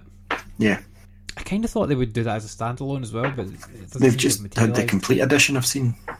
Yeah. I mean, the complete edition's there, but like, I'm not that. I don't really need to play any of the rest of the game. I'd just rather buy the thingy digital, like the expansion Like digital. Last of Us, Like Last of Us did, yeah. £2.49 just now in sale. But it doesn't seem to be so. Dante's Inferno is the game that's went into the EA Access vault. Great, like that just went backwards compatible as well. So if I do want to try it, I don't need to pay any money for it. Like that's handy. I swear The Sims 4 must be close to EA Access. Constantly on sale. Probably, mate, it probably is. It's constantly on sale. Yeah. Do you know what I'm very surprised at that we're talking about? Every time I think I'm not buying NHL this year, I'm not buying it, and then like see about like they've added pond hockey and what looks like a story mode, I'm like, I need to try this because I like bringing my player up from the minor leagues up to the NHL, as I tell you every year. But imagine taking them from the pond to the NHL. That changes the game. But the weird thing is, to finish that, NHL 18 isn't on Access yet. And like last year, it was on Access by March. I was so annoyed. Remember with 17, I bought it in October and it was on by March. It's like, wow. But 18's still not there, and I mean we're close to 19 coming out. So I mean that's a full year of 18 without it being on near enough. Did you ever get 18? I can't remember. Yeah, I bought it day one. Like Mark kind of talked me into it, even though I said no, I'm not doing it. Doing it, and then he got me hyped for trailers one day in the shop. Yeah, okay, I'm gonna get it. And then I played it like a few times, and then I was meant to play Mark at it, and I never got round to it, and I haven't been back to it much. But they didn't change it enough from 17. You know how every few years EA does that. If it's FIFA, it's every year, but they don't change that much. So, anyway. So Nintendo's been targeting ROM sites in a new lawsuit. Basically, they're trying to get rid of a lot of the ROM sites. I think it's because the ROM sites are hosting, like the Mini NES and the Mini SNES, they're hosting so much shit that is getting downloaded by people that are buying their stuff and hacking it and all that, and they're like, we'll just try and eliminate this. Plus, the one that I sell it to you. The one that I bought, the one that I downloaded was like complete ROM set. I think it's those ones they're targeting because it was like complete English ROM set. And like you said, they're trying to obviously going to release these on the Switch soon, so they're going to want to clamp down on it for folk to buy it. Otherwise, I'm never like going to take it off my Mini NES or SNES. Like I've got the games I want now. Now that that's working, they do not come off. Like it's different from my Wii, where like I'll swap the USB stick now and then to play games. You know what I mean? I'm not going to keep Wii Sports permanently, but I'll occasionally drop it over. But the NES is full now. I don't need to ever update that or do anything to it. Mm. Yeah, and I'm the same with with the SNES. Like I've got all the games that I would ever want to play on it, sitting there good to go. And the only thing that I would say is that if they and I think if they'd brought the games out already on the Switch, then I wouldn't have bothered hacking it. Like I probably wouldn't have bought the thing. Like, see if I could play Donkey Kong Country 1, 2, 3. They're taking so long. They could have pulled the trigger on this day one. Yep, 100%. Are you telling me you couldn't have pulled the trigger day one? I totally agree, mate. Like, and there's no reason that they couldn't have ported some of those games. Fair enough. They could have, Andy. They could have ported the complete Virtual Console over without a blink of an eyelid. It's literally a Switch. They don't need to optimize them or anything. It's playable. Yep, I totally agree, mate. And like, I would have bought a lot of these games on the Switch. And are you telling me the Joy-Cons wouldn't function as a stand-in Wiimote for Wii games? Bullshit. Yeah, no, they totally work as a Wiimote. I mean, look at some of the motion control games that are out, like 1-2 Switch, and like Mario Tennis even has it. Like, so they've released that Beach Sports or whatever it is, Vacation Island or Go Vacation. Go Vacation. That's a Wii game. Yeah, that's a Wii game. I mean, that's kind of one of my worries with that coming out. Is like, if that does well, and like if you not seen you're going to see my all horse, shit coming. My Horse Stable 2's on it. Oh my god! From the Wii, it's on the Switch store. I seen it last night, and I'm like, what the fuck? I hope that's not getting a physical release. I don't want to buy that. Jeez, I'm like every time I see an announcement of like a new port of like an old game like that, I'm like I tense up, going, I need to buy this. Does it come physical? I pre-ordered another game on the Switch this week though. The Video Kid looks like Paperboy. Okay, it's like an 80s one. It's in the coming soon. It's like £5-6 maybe, and like it's got like unlockable costumes like Marty McFly, but it's Paperboy, but he deliver VHS pirate videotapes. But it's got like He-Man riding down the street and the Ghostbusters car you have to dodge. It's like a total nostalgia trip. So I'm like, yeah, I'm down for that. Cool. That sounds quite cool. I never really liked Paperboy, to be fair, but like, yeah, like that sounds interesting. And like, hopefully they've updated a little bit so that it's not like quite as funky. This is updated. It looks more like, you know, that sort of blocky kind of crossy road Minecrafty style graphics. It looks kind of like that. Cool. Square Enix has issued a couple of apologies because Octopath Traveler keeps selling out. It does. Like even Amazon's barely got a physical copy on it. Yeah, and like anytime when like we have seen it coming at the shop, it's like out within probably an hour, like on the website. We've not been able to put one in the shelf of it. It's made it to the merch table after being bought in and labelled. Mm-hmm. I don't think they've had a trading save longer than 5 minutes. Yep. But yeah, like I haven't picked it up yet because it's like because of the time it's come out, it's like right near the end of the month. So, but I'm very tempted to have because I've watched some videos of like people doing reviews and like playing it and stuff like that, and it looks fucking good, like really good. I just don't want another RPG on top of a couple that I'm playing just now. Like. Mm-hmm. That's totally understandable, and I should 100% finish Zelda before I even look at getting this. But it's kind of it looks cool. It does look really cool. Silent Hill HD Collection and Homecoming are now backwards compatible on Xbox One. Silent Hill's like Resident Evil's cousin. Yeah, I mean, some folk like it. Some folk Fred likes it, I think. I like, yes, Fred and Jam really like it, and I like, honestly, like anytime when they add a backwards compatible game, great. It doesn't matter what it is, to be fair. It's good they're still going with this. I did think Xbox would stop this eventually, but no, it seems as if they are trying to get as many as possible. Yeah, I thought they would run out, and like I think that I kind of just assumed that like one E3 they would just turn around and go like, and now every like, single game or like every single game's compatible, or like here's a list of like. I think there's still some optimizing they have to do. Yeah, there is some kind of work involved in like actually doing it, and I don't imagine it's huge. They probably get some fucking intern to do it, but like somebody has to like. I think a lot of it is just playtesting it to make sure that it will run.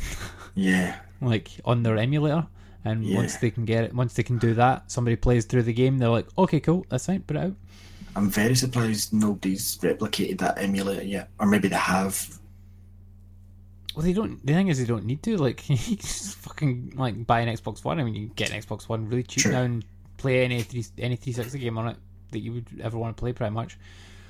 But yeah, I like backwards compatibility on this. It's really good, and like the fact that not that I've played very many of the games, but I like the fact that the option is there to do that.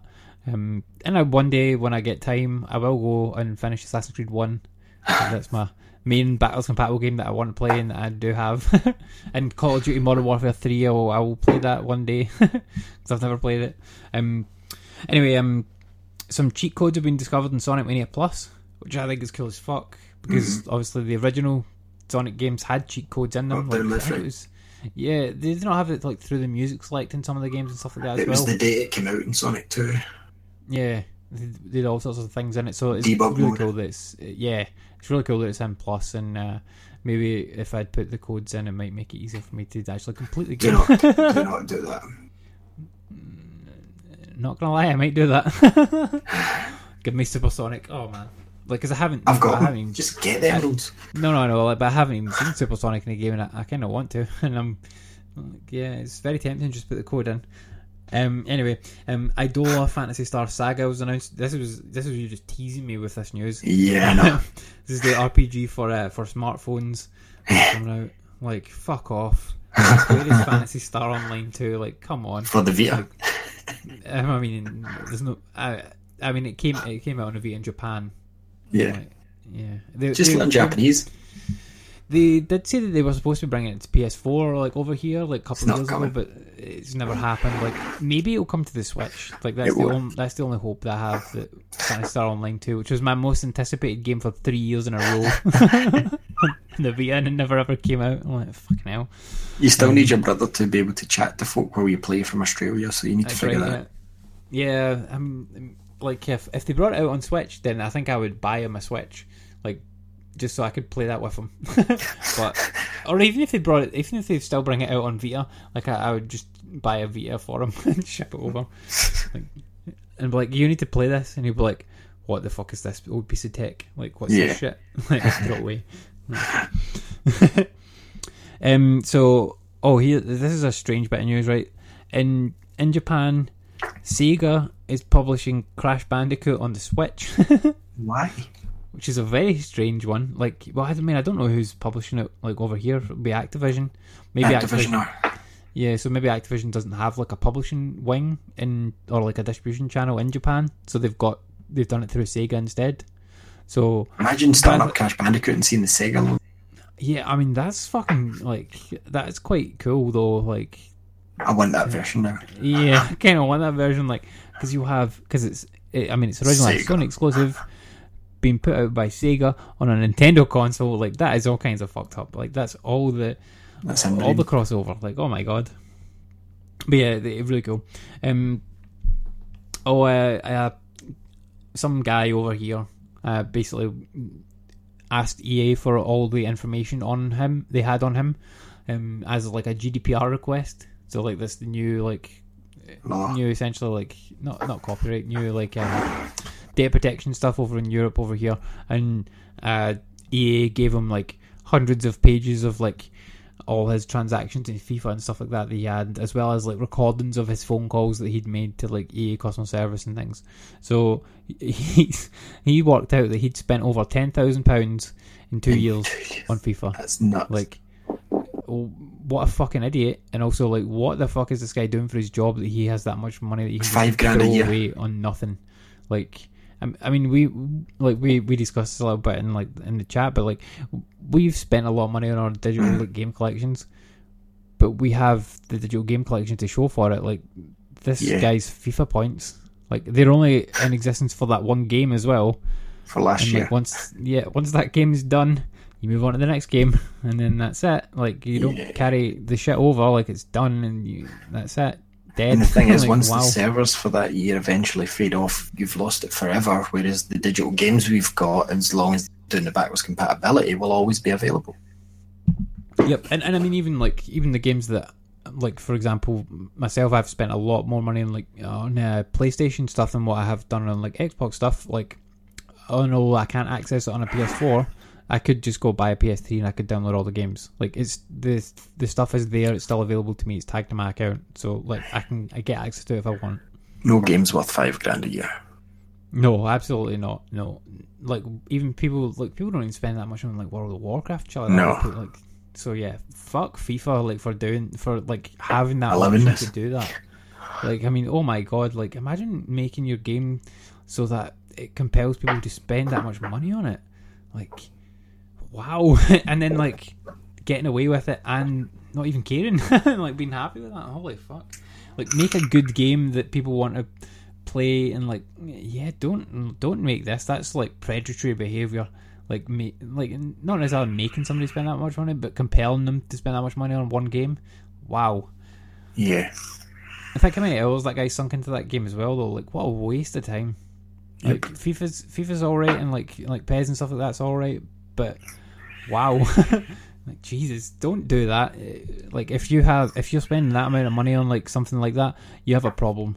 Like, that's a fucking gambling problem. 100%. Go to like Gamblers Anonymous or whatever it's called. Like, this guy needs some help. Okay, other news. This was actually quite an interesting one. So, NBA 2K. NBA Playgrounds 2 is now being published by 2K. Yes, so like, and they've kind of retitled it like NBA 2K Playgrounds 2. Is that right? Yeah, which makes no sense because there wasn't an NBA Playgrounds 1. There was NBA Playgrounds 1. This is effectively a new title. I don't like the way that this title has been handled. Like, but I do think that it's good that they've brought it under. I think it's going to be better because, umbrella. like there was some issues with it that me and you were too bothered with because it was mostly online play. But yeah, I can see why that's an issue. 2K's doing it. They done really well with the NBA last year on the Switch, and I'll probably get it again this year. And I mean, it just showed up FIFA last year of like, yes, you can get a full fat version. It's nothing to do with Switch limitations. It's just laziness, because 2K on the Switch, yeah, graphically it didn't look as good as Xbox One, but it's not going to. But it had the full game there. Yep. So I'm more hopeful. I will get this one because I enjoyed the NBA play for what it was. Yeah, man, and I think that like the fact that 2K is involved with it means that it's probably going to get a physical release. It's probably I think it'll probably license. Well, Playground's got a physical release as well. Oh, did it? Yeah, Jeez, I didn't and the even Shaq notice that. edition also. Fucking fuck Shaq for that game's terrible. No. NBA Playgrounds, like the Legends edition, was like. No, I'm talking. Right. I'm talking about 2K. NBA 2K18 had 2 editions for the Switch. Yep. Mm-hmm. Yeah, NBA Playgrounds just did 1 version. Did it come out physical though? Yeah, I didn't realise that. Am I wrong? I don't know. Yes, I don't think I'm wrong. False fake news.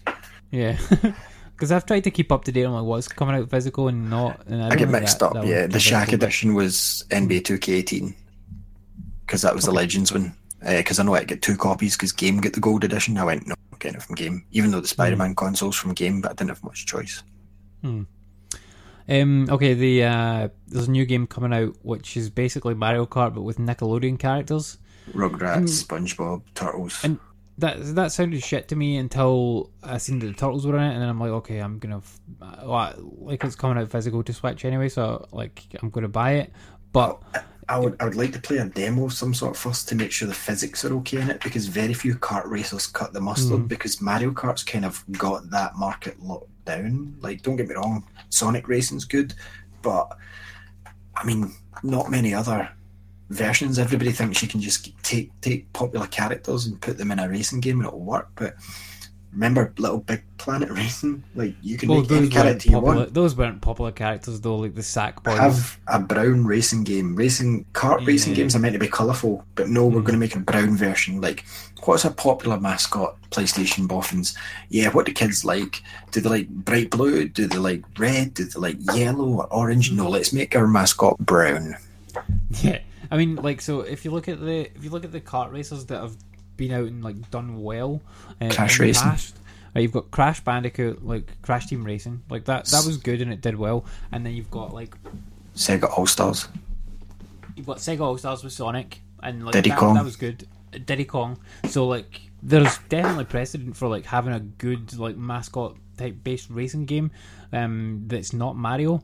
So there's a market here for this. Probably not as much on the Switch as there would be on the other consoles, because there isn't, like, this is the Mario Kart competitor for the other consoles, because they don't obviously have that. Sonic Team Racing's coming out another. Yeah, so that's my only thing is though, like, I'm going to buy the Sonic Team Racing game day one because I really liked the last two.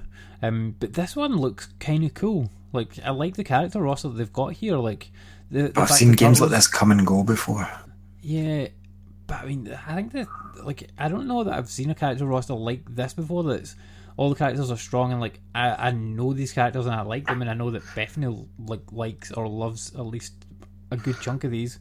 So I mean, it's got Hey Arnold and stuff as well. Yeah, but, like, Rugrats is getting, it's getting a reboot as well. Yeah.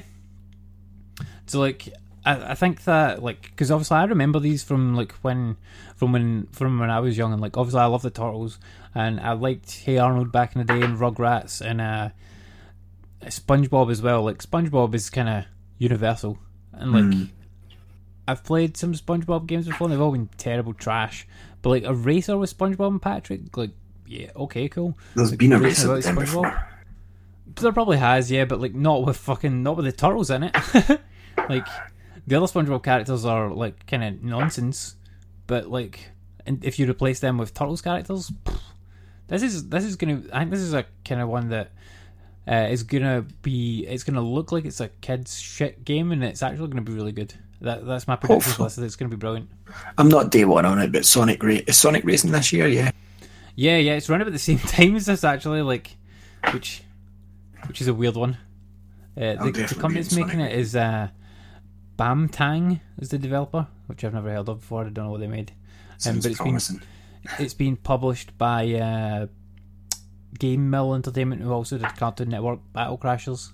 Obviously, it's kind of a similar style. Here's one that's disappointing news. Sorry, while I'm on Amazon. I renewed my Prime because it's usually my birthday every year, and they actually said that the £2 off new games for Prime members is going to be no longer after like August or something. Yeah, man. So like that, all that means is that any of the games which you're planning to buy, they should just pre-order them now. Pre-order right now, so you get pre-order before like whenever, I can't remember what the cut-off date is, but like pre-order by then, so you get £2 off. Like, yeah, you can always cancel it later if you decide that I don't. They actually said that all orders until this date will.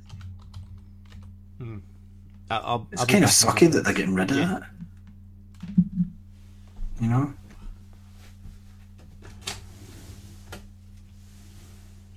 Oh, Andy's away. So yeah, it's kind of sucky that Amazon's doing that, but did in Team Sonic Racing because the other ones have been really good before. But I'm not as sold as Andy as I am on this Nickelodeon one. I mean, don't get me wrong, like the characters are cool, but I'm not sure. Team Sonic Racing, on the other hand, I'm not sure it's out though. It says late 2018, so, and it's not meant to be in the same series as the other ones, but something tells me it's going to be exactly the same. Like the cars are the same, characters are kind of the same. I'm fine. Like, I'll get Sonic Racing. Like, Mario Kart's all good and well, but like, I like a new game. I wish Mario Kart 9 had come out instead of Mario Kart 8 again now, actually, as much as the update was good. I don't see any more news that is really that great. We've got the list here. Oh, new Metal Gear Solid 5 update. Let's Play is quiet. Don't know why they're even updating that game still. The games we go get announced for August, which are pretty good. So Dead Space, Forza Horizon 2, For Honor, Dead Space 3, and Epic Mickey Power 2. I think Andy's interested in trying For Honor, but I absolutely hate it. It's absolutely terrible. 1 and 2 Japanese Switch owners, 2, which is a lot. And EA Origins no longer giving away free games. Fine, never used it anyway. Celtic has been announced as the official PES partner club. Oh yeah, I saw that. Yeah, I've just been reading down. Yeah, I mean, PES. I like the Scottish football, like the Scottish Premiership is in PES this year. Like, I didn't buy last year's. I only played it through like Game Pass. Yeah.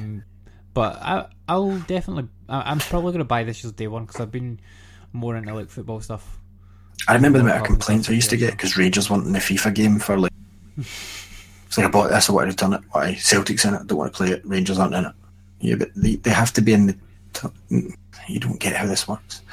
So yeah, I got to 1 and 2 Japanese Switch owners have a copy of Splatoon 2, and you can read the last one. Okay, I just wanted to touch on the Amazon thing you were talking about there. So like, what they're doing instead of that £2 discount is that they're pushing a whole lot of stuff through Twitch Prime now. So like, basically what they want you to do is like they want you to do everything through Twitch Prime and get the Twitch like installer on your PC, and they'll give you a bunch of like free Twitch games, which you'll never do because like you don't play on PC. But it's good for people that do play on PC. But shit for anyone that doesn't. That's not everybody though. No, definitely not. And I think with their like their pre-orders, they're probably seeing that it doesn't really make a whole lot of difference at this point. And I think the £2 off thing has kind of already done its job because people are now in the habit of going to Amazon, pre-ordering the game, and then that's it. Yep. It's done. So like people will just continue to do that even if they don't get £2 off. Which I mean is totally true because even games which haven't offered like the £2 discount until like, they start asking me to pay up front, I'll always order Amazon and hold it there to see if the price drops. Yep, totally. Because I mean, obviously, you do the price promise, and you don't pay till 2 days before it's out or something, or a day. Yep. So yeah, I mean, I'm totally still happy pre-ordering from. And for limited edition things or hard to get games like Octopath Traveler, you're guaranteed at day one. Yep. Well, not for everything. I've seen a couple of things sometimes where it's been like, yeah, there's been like an issue with it, but it happens rarely with Amazon. Whereas like if you order from Game or that, it happens quite often. Okay, so where did we get to? Sorry, the last one with Fortnite. Fortnite. Oh, you got all the way down. Yeah. Oh, there wasn't too many more anyway. Yeah, so Fortnite is Fortnite players keep trying to hold funerals at a gravestone. Like what the fuck? Yeah, they keep holding these like funerals at this gravestone they've added to the new maps, and people just keep ploughing them down with cars as expected. No wonder. Yep, idiots. Yeah. Like, Congregate. So we'll move on to what we've been playing, and I haven't played too much, so I'll rush through. So I tried Sonic the Fighters. Don't know if you've played this. oh, I've played this game because this came. This was in an arcade, and I never played it in an arcade, but it was on one of the. I think it was Sonic Gems collection on the PS2. See, I'd never played it. I had Sonic Gems collection, I also had the Sonic Mega collection, and the Sega Sonic collection, or whatever it was, and the Sega Mega Drive. Everything. There's another 5 copies of Sonic one I already had. Yep. So this is basically Sonic, but in the Virtua Fighter engine. I never owned this. It's just I had my Xbox voucher I got free with all those Amazon Prime Yep. Xbox Gold I bought, and it was $3.99. So basically, you've got Sonic, Tails, Knack, who I call Knack because it's Knack the Weasel, but he's called Fang the Sniper in other games. You get Knuckles, Espio, Amy, and then 2 random ones, I think possibly either for this game or from the Riders game that no one played, Bart the Polar Bear and Bean the Duck. No one's going to play them. And I think you can unlock Robotnik and Metal Sonic. I've not done that. Yeah. So basically you play through them one at a time. It's basic controls: punch, you can spin dash, you can glide as Knuckles, you've got a hammer attack with Amy. It's fine. I'm not going to complain at £4, but I'm probably not going to play this game a lot. No, it's not a particularly good game. Like, it's just the Virtua Fighter engine essentially with like Sonic stages, shoved into it. Like, and I don't even think there's not much story. Yeah, I don't think it's the full Virtua Fighter engine. It's more like remember Virtua Fighter Kids that they did. That's what it is. Yeah, it's basically that, but with Sonic characters. And it looks cool. Like, getting to play as a full 3D Sonic, like, great, but like it's really slow. Like, that's what I remember. The game's so slow. Virtua Fighter's not the best fighting game either. No, it's not. Even the new ones are like still feel slow. Yeah. Compared to like Street Fighter's got that locked down, and Tekken's always clapping heels. Now you've got like some combat, and there's not really room in this world for the likes of Dead or Alive or Virtua Fighter. Well, Dead or Alive over its market with the perverts, you know what I mean? But Virtua Fighter, no one wants that game now. You release it and very few people buy it. So I'm still playing through Doom. I'm grinding through hell. Like, I thought it was nearly at the end. I think last time we were on the show I was playing it.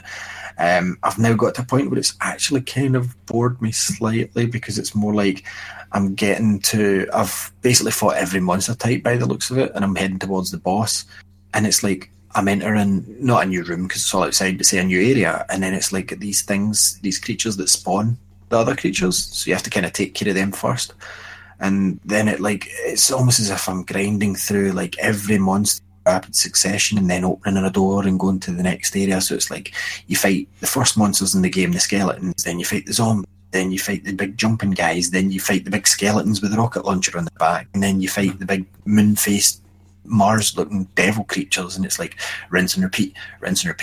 So I've done that like 3 times, and I went, do you know what, I'm putting this down before I give this game a full bad review once I've finished it.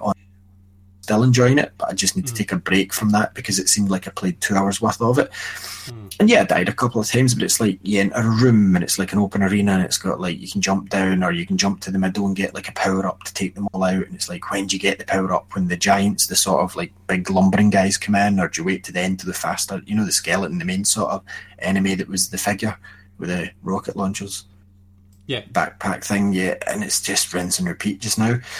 Still not went back to Wolfenstein though, but yeah, I'm not going to be trading that game because I need to finish it. But I wanted to finish Doom first because I'd already put time in. But I might just at this stage jump onto Wolfenstein, the New Order, and because I need to play the second one because I got it physical and I want to get it finished and trade it because there's no longevity in that game. Because as far as I know, it isn't on Switch. Don't get me wrong, if Season Pass does come, I might be tempted to keep it for extra content, but there's no multiplayer.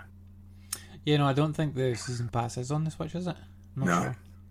So, Fortnite, I played a bit of it on holiday account, and it's mostly because I get pissed off with the PlayStation, so I did what I told you, Andy. I went, logged in my original account, changed my username, and then made a brand new account and put Ali Kenobi, and I just linked it to Switch and Xbox straight away because, I had bought one Battle Pass, but I'd rather give that completely up and have access over both consoles if I want to play it to all my stuff.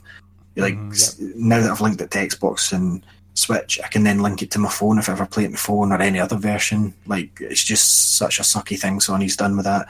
Don't have too much to say about that, but then I want to talk about a couple of more games, but I'll talk about a game that I picked up. It's a ROM hack game. made by, I'm not sure if it was Taxman and Stealth, like, because Taxman's obviously Christian Whitehead, who went on to Mania, and Stealth works there too, but they were big on the ROM hacking scene, which is when you get the Sonic code and you basically input your own parts, like, you know, your level editor and debug mode. More advanced version of that, where like they've done it before with, I know Mighty and Rare added into Sonic Mania, but that wasn't their first rodeo. They've added like different characters into other games, and this one's called Sonic the Hedgehog Classic Heroes, right? Now, what this game is, and it's really cool, they've combined Sonic 1 and 2 into one game. So you've got both those games, and you can play it as Sonic and Tails, or Tails by himself, which is fine. But you can also play it as Sonic, Tails, and Knuckles, and you push A to change between the three of them, right? So just like change at will. Yeah, change at will. So when you play Sonic and Tails normally, Tails just follows you, right? But in this game, say, I wish I'd went as Knuckles so I could climb up there. That's fine. Push A, change to Knuckles. Like, it works the same way Sonic Heroes does on the PlayStation. So that's fine, right? And they've got 2 sets of emeralds, which you'll hate. Like, you collect your 50 rings, and at the end of the stage, you can jump through the giant ring and you play the Sonic 1. You know, doom, doom, doom, the twisting sort of turning. It's a horrible special stage. And if you collect your 50 rings and hit a star post, you can go to the Sonic 2 special stage, which is great. I love that one. Your issue here is, I don't know if you remember playing with Sonic and Tails in this. If you are Sonic and Tails, Tails will occasionally lag behind you and not be able to dodge the bombs. Yep. Right. Imagine that with 3 of them. Okay, right. Oh, almost impossible to do that. Now, on the Sonic 1 special stages, it's easy. But on the Sonic 2, it's got all 3 of them running. So very difficult. But the reason that I picked up this game is I'm a big fan of Sonic the Comic. Love Sonic, so do you. And Chaotix, I've always wanted to play that game, and I hope Sonic Mania's Encore mode that I talked about before was a kind of precursor to him making Chaotix again, because it's never one digital-only download. It's no longer a service anymore. I can't remember what it was for. But anyway, you can play as Team Chaotix in this. And obviously Mighty, to me, is in Chaotix, but he's not in this. So I was like, yeah, I'm playing Mighty, and I like playing Mighty in Sonic Mania Plus because he's a cool character. But this one, you can play as Espio, Charmy, and Vector, right? And they've got their moves from Chaotix. And it's so cool playing as them because, like, Espio doesn't have a spin dash. You put him down and he goes down, and you push it, and he kind of, like, spins like a top.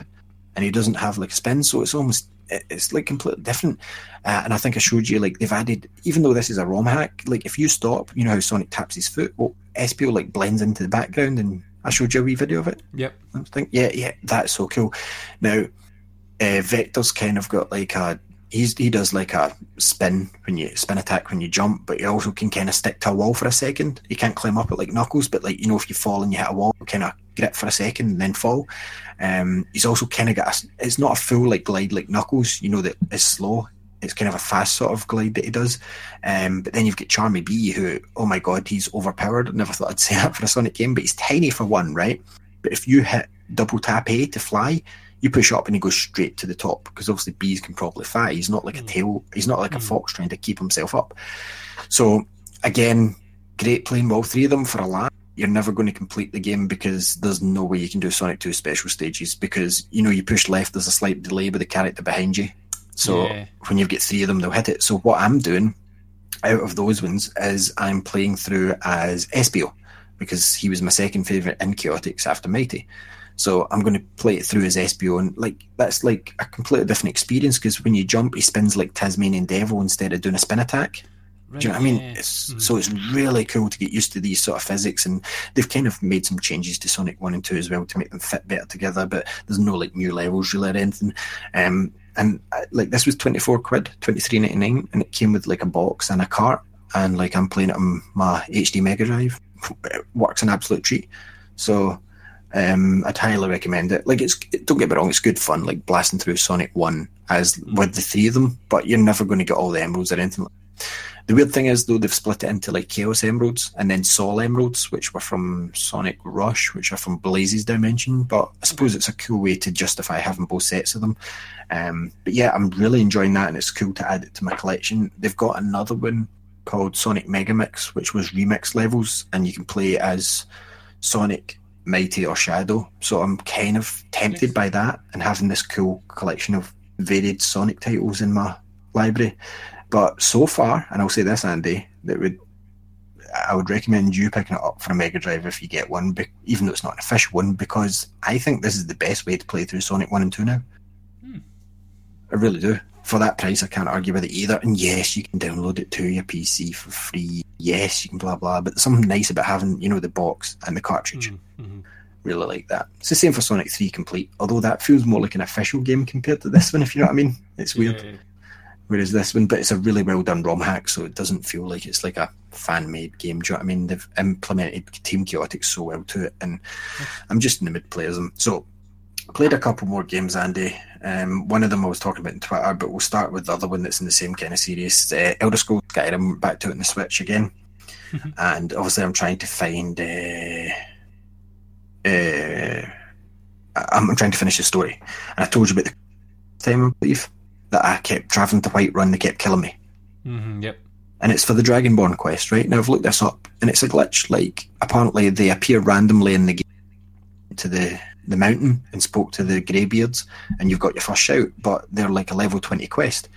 And a lot of people are complaining, saying they keep nailing me, and the only way to get rid of it is to delete the DLC and reinstall it when you get to that point. Now, there's my problem. Can't do that on Switch. So, what happened was I had to find some horn cave. So I avoided Whiterun and went the long way around the mountain, right? Because that's where the cultists kept killing me. Now, if you remember, like, it's before you get to the wizarding school, there's like a mountain pass on snow, and it's where you basically meet the second dragon. Right.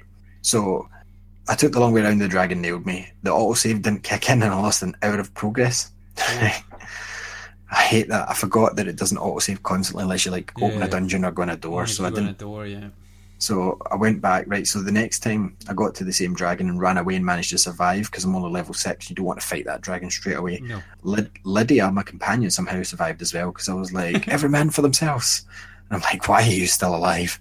And then I got through the cave eventually, and someone had stole the horn, and he says to book a room in Riverfell to talk, which is like the first village you enter after you escape the thing, right? Yeah. So I fast travelled to Riverfell thinking I'm safe. The game autosaves as I exit the first house, and a cultist corners me and says, "Hey, are you the Dragonborn?" Everything you say, and he keeps killing me and killing me and killing me. The only time I managed to fight back, actually, then accidentally set a guard on fire. The guards started going mental and they killed me. So I'm like, right. So I thought, I'm going to go back, and hopefully when I reload, I'll be able to be at Riverfell, thinking it would autosave. Yeah. It did, and what I forgot I'd done, because I thought I'd be smart, because I kept saving after the first time I lost, was delete all the saves up to that point so that I didn't get mixed up. And the only save that's left is this save when I'm in this house. So I'm fine if I stay in this house with a woman complaining. The woman's complaining that I'm in her house. But the minute I leave the house, the cultists are like walking down the road. Now I don't think they'll come in the house, but because it's a pre-scripted event where they kind of like walk up to me and I get caught in it, I don't know if I can continue with Skyrim if I have to start again, like from scratch. You can't run away from them, no? No. I don't know if I wait it out. Like I didn't practice waiting it out, because like I was just in the house, and like every time like you exit, they're walking down the street, and because like the houses in Riverfell have all got those wooden like bits at the side of them, you can't exactly jump out. Do you know what I mean? Because they've kind of all got these porches. Yeah. And at that point, I come out the porch and they're like, "Hey, are you the Dragonborn?" And it's like, this is so bad that this was never patched. Like, I don't mind glitches in Skyrim, but the fact that your DLC has kind of broke the game. Like, I'm only level 6. I can't fight a level 20 wizard. Like, that's trying to like set me on fire, and he's got like a conjuring ability, and he's got like these spirits and stuff. And it's like every time I try and fight him back, like, yeah, sure, the guards help me, but I end up hitting one of them, because it gets frantic when you're so. Can you not can you not shout them away and then run away? The shout doesn't fully work on them. Like because you won't have a full shout yet. Yeah, I've only got 4. Yeah. So like that's shit, man. Like that really sucks. That quest should not be kicking in until like you're level 15, 20. Yeah. Level 20. Yeah, somebody said just persevere. get them like behind a rock where they couldn't hit me, and I managed to kill them. And then he said the only problem was that you have to accept their quest or they keep coming after you. So that's really annoying, and I don't want to start it again. Like, I would happily delete the DLC and reinstall it, but it's all in one on the Yeah, you Switch. can't do that. So, anyway, with the last of my voucher on Xbox, I picked up a couple of things which I probably shouldn't have. Elder Scrolls Online. This is a weird one that you got this, like... Right, now, I played this game before. I think I enjoyed it briefly and then realised no one else was playing it online. It was one of those games where you play multiplayer after a certain stage, or you couldn't do anything. So, basically, Somerset was the latest one. That was piqued my interest a wee bit when Morrowind came back to it, and there's talk of Oblivion coming to it as well. So, like, I was like, that's interesting. And then I was like, right, Somerset's the new one. Where's Morrowind? Oh, you can't buy it anywhere. Elder Scrolls is free on Game Pass, that's fine. So I was trying to find Morrowind. I eventually found buy Elder Scrolls Online, and it comes with it as standard as digital on Xbox. Right. But there's two versions of it on the store at the same price at £7, right? One of them doesn't come in Morrowind, and the other one does have Morrowind. So if you search for Elder Scrolls Morrowind, Right, okay. you have to click on it and it will say available in this. And if you click on it through that, you pay £7 and you get them both, which is fine because that DLC was like 20 quid. Yeah. So I'm like, £7 for Morrowind, that's fine. And then Somerset was 17 quid because it's quite new. Like, I think it's 20 quid without the discount. Yeah, So- that only came out like a couple of months ago with that, so... Yeah. So it's still all good. So basically, Somerset's your new starting area, and this is where the first ever Elder Scrolls was. Not many folk played the first two Elder Scrolls, being honest, because they were like DOS games. Elder Scrolls 3, what was it called? 3 was Morrowind. 3 was Morrowind. Yeah, that was the first one most folk remember playing. Right. First one, first one was Arena. Yeah, And then it was Elder the Scrolls second 2. Was it Daggerfall? Daggerfall, yeah, you're right. I think it was. Yeah, and I'm sure Daggerfall's already in the game, but like Somerset is the new starting area, and that's where the first game was set. Right, fine. So I will say this, right? They've added this new thing called One Tamriel since I last played, and it feels like a whole new game. And it's not just because of the starting area that we'll get to in a minute.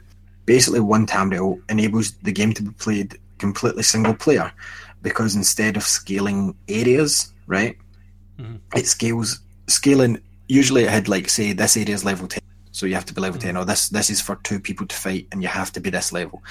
What the game now does is scales enemies to your character instead of to like multiple, so you can play this entire game by yourself now, which I like, so I never need to interact with one other playing in the game. Yeah, that makes sense. There's probably a lot of people like you that would want to play it that way, so...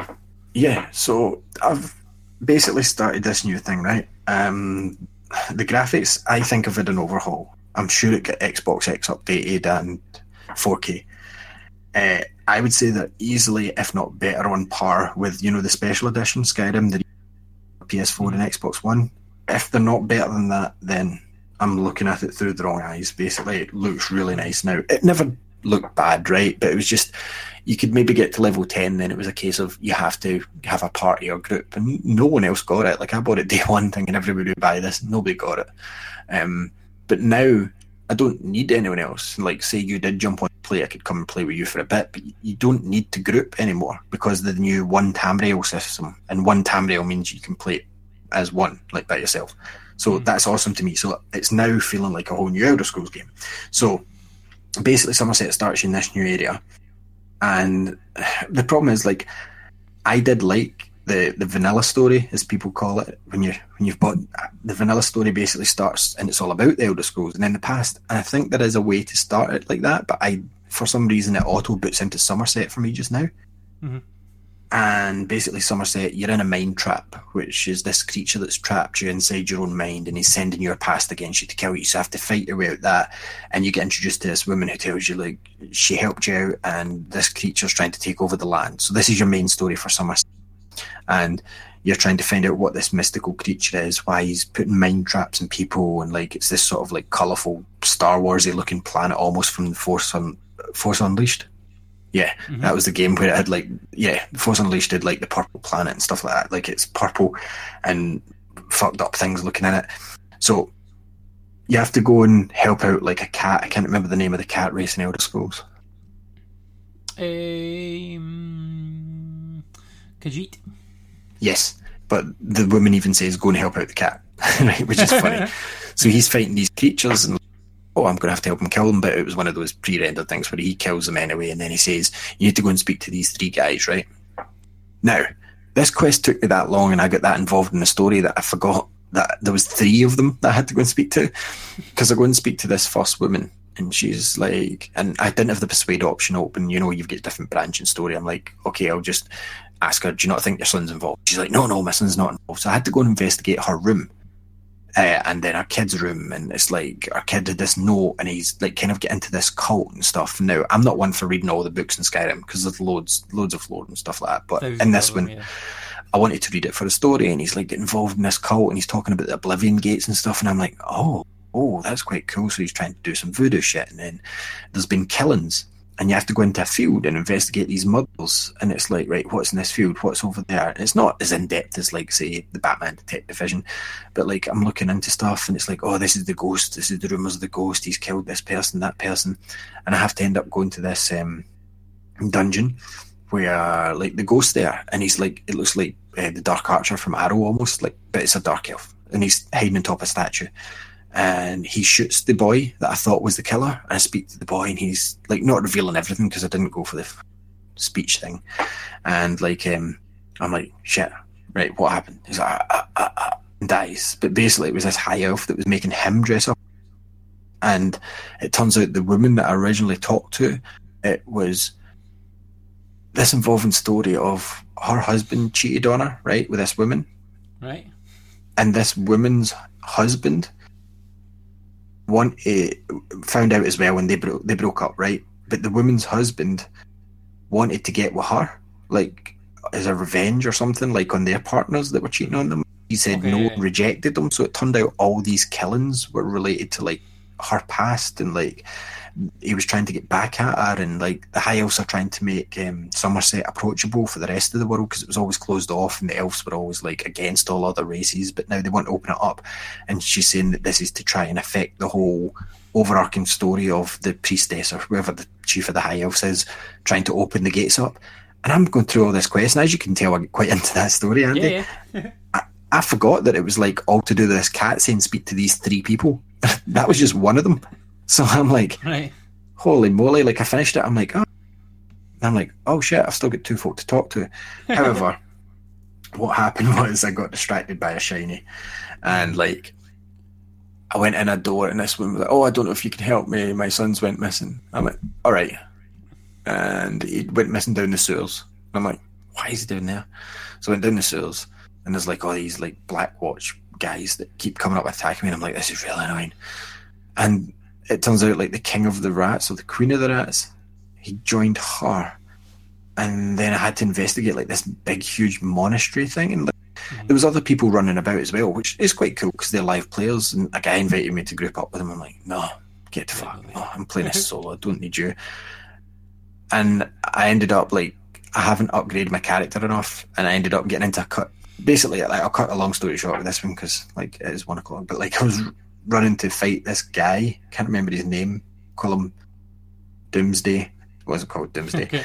But he was the one that was kidnapped the son, and I went to try and fight him, and he keeps casting these shadow copies of himself, and it's one of those where it's like, I really needed to upgrade all my stuff, so he kept nailing me. So it was one of those where it was like, resurrect here or resurrect at the waypoint, and I'm like, I need to resurrect at the waypoint, because every time you come to life, you get, like, 20 seconds before your character's physical being appears, and that's not enough time for me to upgrade all my skills in magic before I get killed again. So I'm like, right, I'll just exit the waypoint, and then I'm just leaving that mission just now, so I've exited the sewers, and I'm like, yeah, shit, I've still got 2 more people to speak to. So this is me only at the start of this game on the first mission, and like I said, it's a completely new starting area.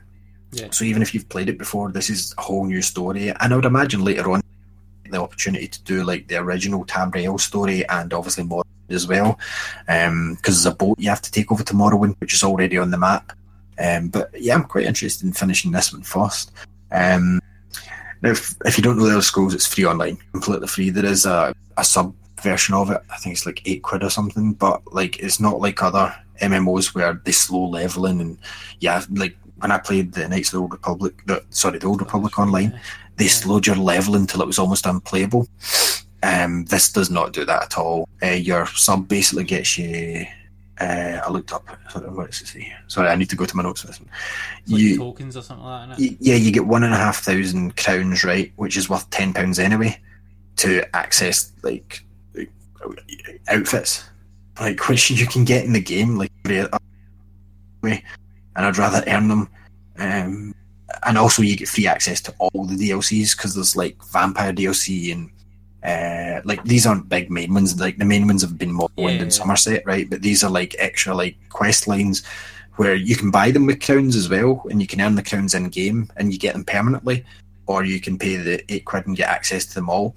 But if you get the £8, even for a month, like you're still getting £2 off the crowns. Do you know what I mean? So your DLC packs are usually like 1,500 to 2,000. So you sub for 2 months and you can buy any of the ones you want. Like Morrowind, I think was like 2.5 to. I think it was 2.5, which is about right because it was £20.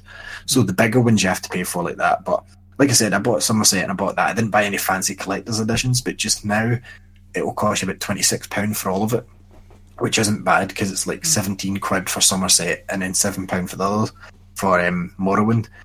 And I was right in the mood.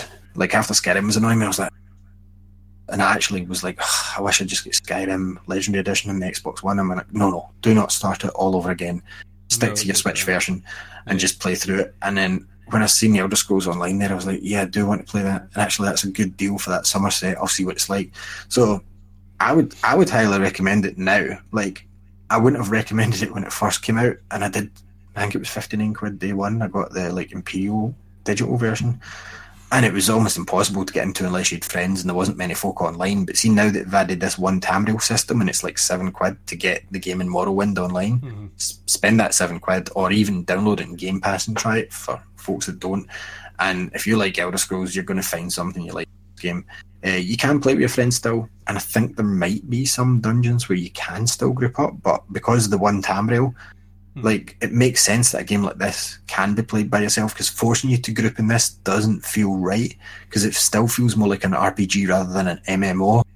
Do you know what I mean? MMORPG. So I would say, Andy, like, you would totally dig it now with this new system. You would have hated it like I did.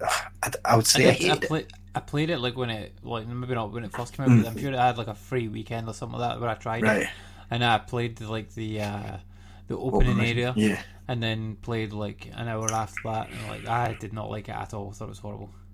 Yeah. No, you might still have the same opinion, but there might have been enough updates to sway your opinion now. And now that you've got the Pro, well, you'd play it in your Xbox obviously because it's free there, but like, yeah, that's why I would play it. Like, I've got it downloaded from Game Pass, but like I haven't booted it since I got on that. Well, if you're going to chuck it on one night, like I'm on it just now. Not right now, but this is what I'm playing through just now on my Xbox, because I don't know, I kind of like went off of Xenoblade 2 for a while because it got very grindy at a point, which JRPGs always do. It's like, no, you need to just grind now. And it was sickening me because it was like, click 20 of these things that get dropped by these things, and I'm like, I don't want to click 20 of those things to kill 20 of these things. So I was in the mood more for let's go over this way. What's over here?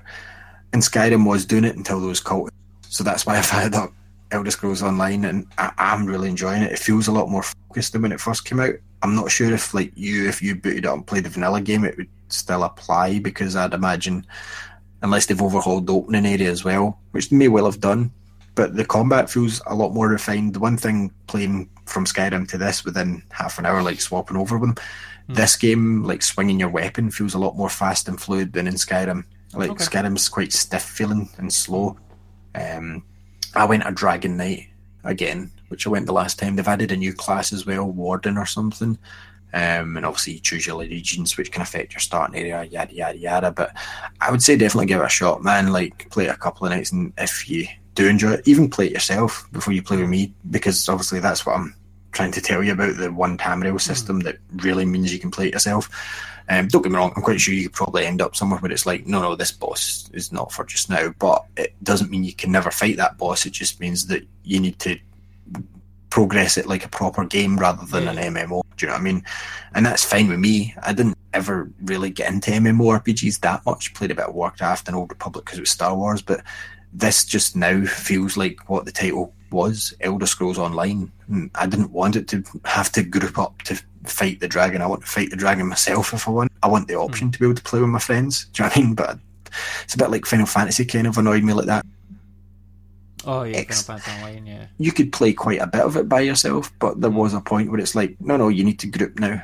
I don't always enjoy that, because unless you're sticking with the same folk, like I started it with Dave McDonald, played nights and nights and nights, but it's like waiting on somebody else grinding to get to your level to fight the next boss, and most of the time getting 3 together at the same time is hard enough, never mind 4, which is needed for most final raids and stuff.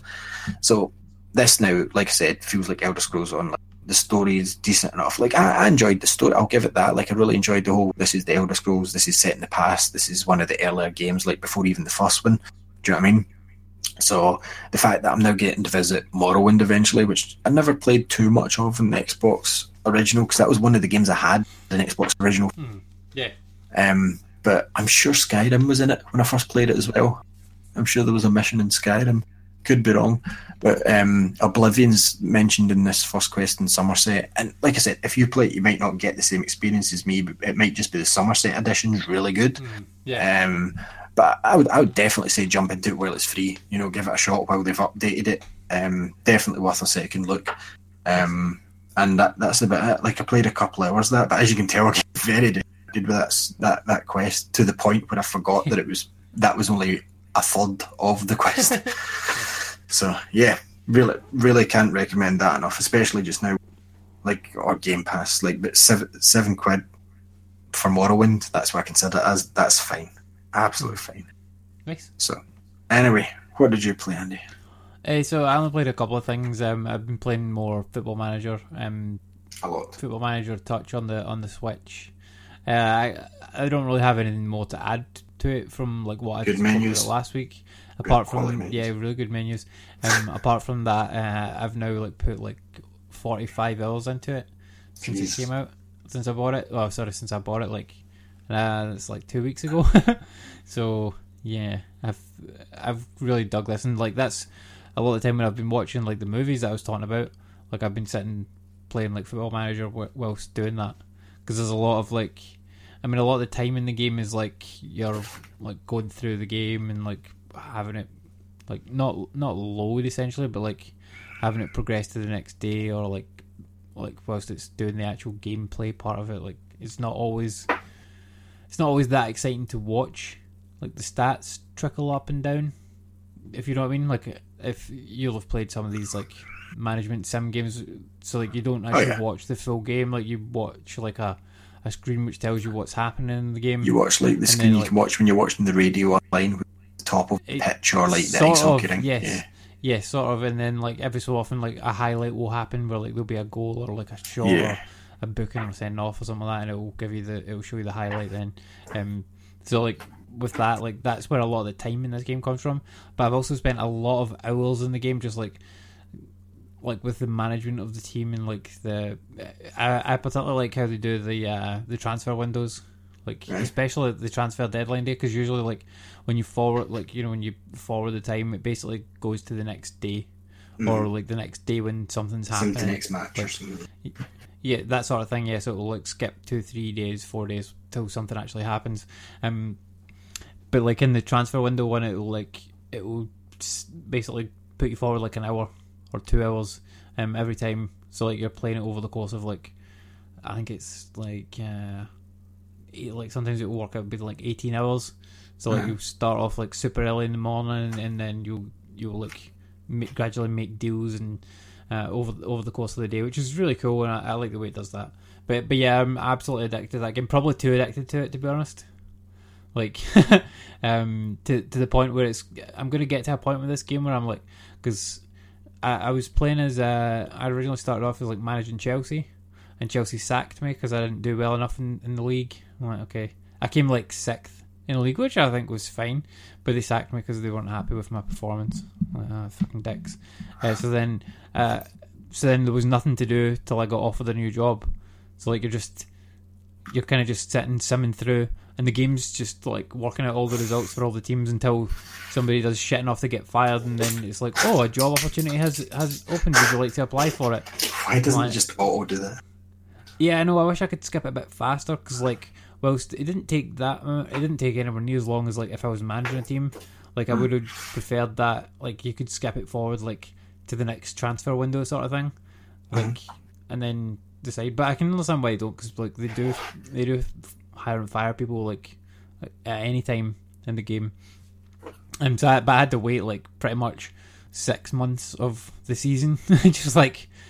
Okay, not doing it in any of the actual managing stuff and just waiting for a job opportunity to come up. So I'm now the manager of Southampton, Ali, which didn't seem like it would be as exciting as like Chelsea, and I wasn't like, I was like, okay, like here's an opportunity of like a club that is in the Premier League, that's fine, I'll just take it. And like at first it was kind of shit because like they didn't have any good players and stuff like that, but like I got them to the point now where like I've been able to sign some like decent players and stuff, so I've been quite enjoying like playing as a different team. And any time when I come up against like Chelsea, I'm like, I must beat you. Like, you fucking dicks, you sacked me. But yeah, like absolutely loving that game. Like, it's the Switch screen is just big enough for it, just and no more. Like sometimes you'll tap on like something on the screen, and you haven't quite tapped on it like close enough to where it should be, because the text is quite small on it. So you need to tap it a couple of times to make it work sometimes. But like it's a kind of small foible with the game. It's definitely not perfect, but it's fucking great. Anyway, enough of that. So like that'll probably end up in my game of the year list. To be fair, the amount of hours I've put into it already. Not at the top. It will not be top, but like it's a real good version of that type of game. And I can't believe like how much shit is in it for like the Switch game. Like, it's mad. Anyway, I played two other games. Didn't play anything else on Switch. Switch has been not completely dedicated to Football Manager at this point. But I did play on the. I actually didn't put the Vita up, but like I've been playing like a visual novel game, and I've played it for like an hour, and I haven't even got to any gameplay yet. So like I've been reading on the Vita, which was like okay. But I did play on PS4. I did boot up No Man's Sky because they put out their next update, which and I wanted to check it out. I booted it up the day it came out, and my update hadn't finished yet. And I was like, because like I thought it would have just auto downloaded, but I think because I hadn't booted the game in so long, like it was like, you don't care about this game, we're not gonna update it for you. I'm like, okay, right, well, I'll just like booted it and like downloaded the update and played it. I played it for maybe like an hour, and they've made some massive changes to that game. Like even just from playing for an hour, it's very noticeable how much they've changed it. And just in terms of, cause basically like I just loaded my save file to see what it would be like, because I'm like I was kind of contemplating like starting a new game. But I'm like, no, do you know what? Like I've already put like 50 hours into this game on this save file. Like I'm just gonna roll with it and see what happens. So like I booted up my save file, and I was already in like a system, but I seen there was an undiscovered planet. So I'm like, okay, I'll go there. And it had like a ring around it, which, I mean, it's been a while since I played this game, so that might have been there originally, but I don't know that it was. So I think this planet is like, it's not a new planet, but like it's a new type of planet. Not even a new type of planet, but like the algorithm has changed it in some way, like since the update. But anyway, so I went to the planet, landed on it, and like it's everything I've seen on the planet's been completely different from anything that I've seen before.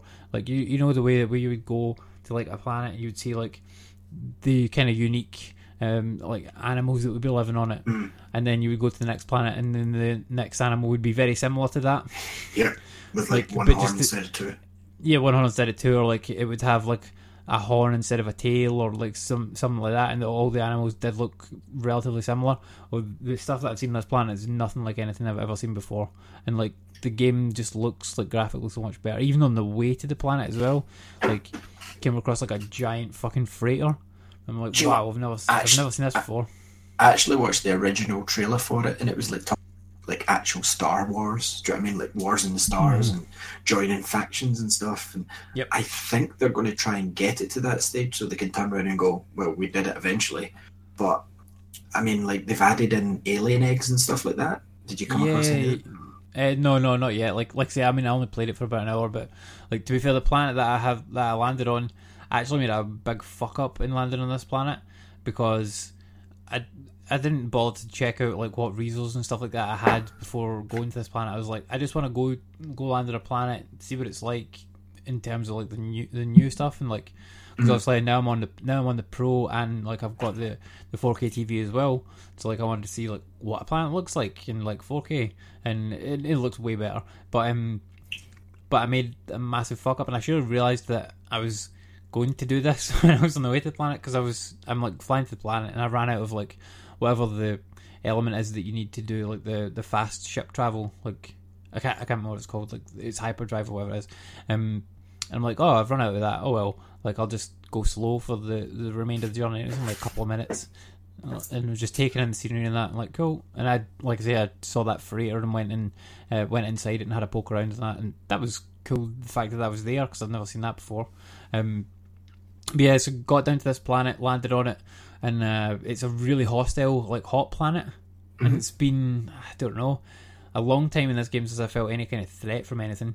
But like immediately, like on the planet, like my health started going down, and I'm like, oh fuck, like shit, like what do I do? And I need health. And I was like, okay, well this planet's like not for me right now. So when it got back in my ship, when it take off, and I didn't have any fuel. I'm like, oh fuck.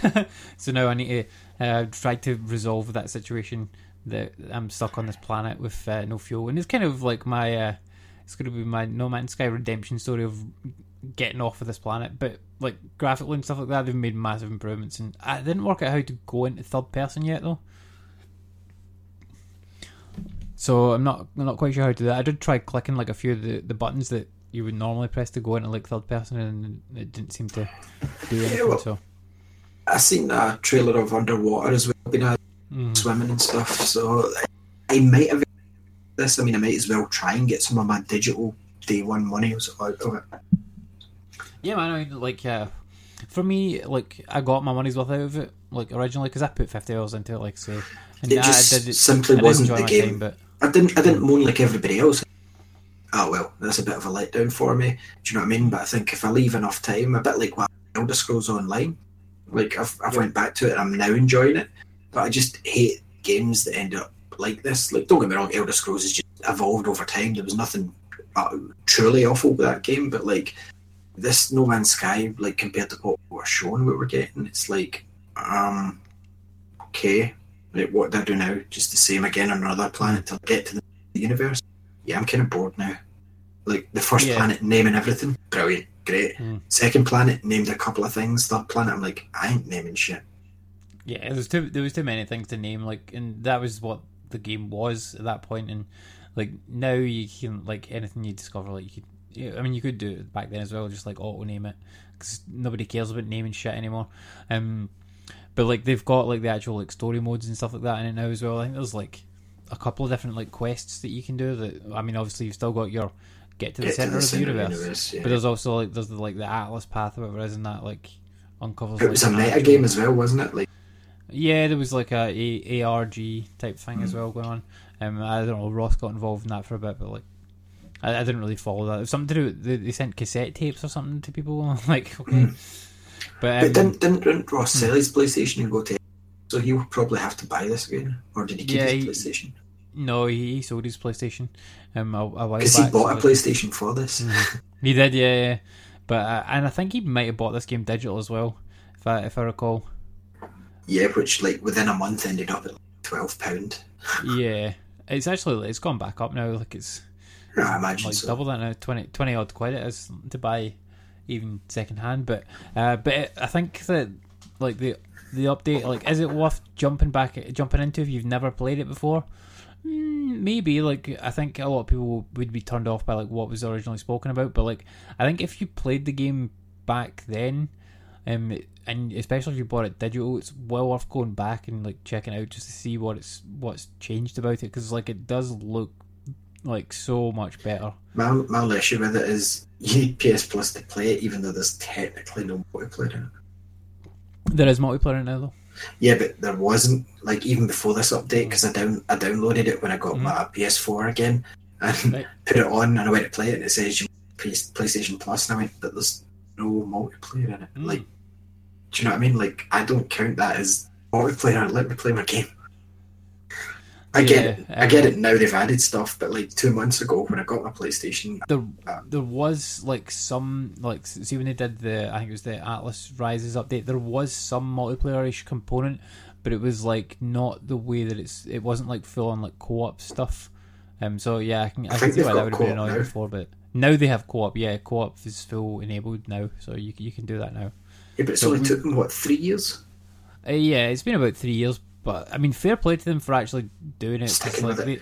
they- They did Yeah. disappear for about a year. They went off the face Yep. of the earth because of the death threats and stuff the creator was getting, and he got depression over it, didn't he? And felt so sorry. Oh, yeah. But I felt so sorry for the guy because I think if Sony hadn't got behind this and went, yeah, let's push this as a AAA title, no one would have been that bothered. Went, yeah, okay, that's fine. He'll work on it. Like, folk would have accepted it as the kind of quote unquote top end indie game, and like because Sony put their marketing behind it, people would higher expectations. Like, sometimes trailers get shown and the game is different, and folk just go, oh well, that's what it is. But because Sony kept pushing it and pushing it and pushing it, it's like, yeah, it wasn't fully ready. And I guarantee you, since Sony got behind them, they just seen the cash signs and went, yeah, we'll go with you guys. Is it going to be fully ready by this day? Sure. And then they fell behind and couldn't add all this. Yeah, I think part of it's to do with like their studio actually got flooded during like, I can't remember, there was like a big flood down south because they're an English studio. Yeah, that's right. I remember Yeah, the and flood it got down a there. flood and they lost months of work essentially. So like that set them back huge, like a huge amount in terms of development. And it's a small team as well. I mean, they only had like 8 to like 12 people working on this, like when it was originally coming out. Now they've got a much bigger team because the game, although like it wasn't critically well received, still sold a lot of copies. So I mean, Yeah, they still because of the made a hype, lot of yeah. money off of it. Yeah, because of the hype. And like I mean, I enjoyed what I played of it back then. So I'm happy they've updated it so I can get even more for my money. But they didn't have to do it, and like they already had my money. So, but if you have never played the game before and you like space exploration stuff, it is worth doing it because that first time when you like take off from a planet, like because you start off on a planet like crash landed sort of thing, that first time when you take off from a planet and then you look back at the planet, you can see it as like a little speck and you can see other planets and that in the distance. That's fucking cool. Yeah. So like you can get it for like 20 odd quid now. Like it is definitely worth that to check it out. Only played one other game this week, and it is another redemption story. This one, so I picked up finally Middle-earth: Shadow of War Okay. because, like I mentioned in the news earlier, they have now removed all of the loot boxes and the entire market from the game, so you cannot now buy stuff in the game for real world money. They've also like totally patched out the game and rebalanced. They had to rebalance the game Because so of the loot that- boxes. because of the loot boxes. Yeah, which kind of tells So you it that literally was pay to win. yeah, that whole system was broken, and like they had to kind of redesign like the end game as well because there's a thing called Shadow Wars in it, which is like basically like a bunch of like missions where you're attacking castles. As far as I'm aware, I've not got to that point yet, but You But more or like less that- had to get loot boxes you or more wait. or less, yeah, you more or less had to do the loot boxes in it, or it was very difficult for you to progress in it. So they've had to redo that completely, and they've added like a bunch of stuff to the game. But anyway, like I also played Shadow of Mordor, like pretty much day one when it came out, and I played through the entire game and platinumed it in a weekend, and it took me like 30 hours. And I absolutely decent loved game. it. It was I've still not finished it. amazing. Like it's an amazing game. Like absolutely loved it. Now this game is, I don't know if it's necessarily better than that game, but like I don't really like what they've done with Shelob, but I can see they wanted to use like a character and like that would be your go-to certainly in the beginning part for like giving you your It missions. was essentially. Gollum in the first one, wasn't it? At the Yeah, start. I mean Gollum is in this as well, but they wanted to use another familiar character to people. Okay, like fair enough. That's what they're doing with this version of it. But okay, Canon. the canon. Take I don't know if it's canon or how it works, but like basically like this game is a cross between like 3 games, right? So like Shadow of Mordor, obviously, which was itself a kind of cross between Assassin's Assassin's Creed Creed. and Batman Arkham with the Yeah. combat stuff. And a little bit Tomb Raider with the bow and arrow and stuff like that, but mostly like Assassin's Creed and Batman. Yeah. This game is like kind of a cross between that and God of War to a certain extent, like the new God of War. So like the way that the map is done, like the open world, like Fred done an incredible video about. yeah, is kind of like that. Which I mean, God of War is like a sort of closed open world. Yeah. So like it is an open world, but it's kind of walled in. So like it kind of feels like that. But also, do you remember like the Lord of the Rings games that they did, like the Two Towers? I loved them. The Two Towers was amazing in PS2. So I just did a mission, right, that was With the things running in the background and stuff. yeah. So there was things like that kind of going on. So like, I just did a mission where I had to defend a gate basically from an attack from like orcs, and it's me and a bunch of like what's it called? A bunch of Gondorian soldiers like fighting off against like a bunch of orcs and like trolls and stuff like that. And it totally reminded me of playing the Two Towers. Nice. It's like, I didn't like Return of the King as much.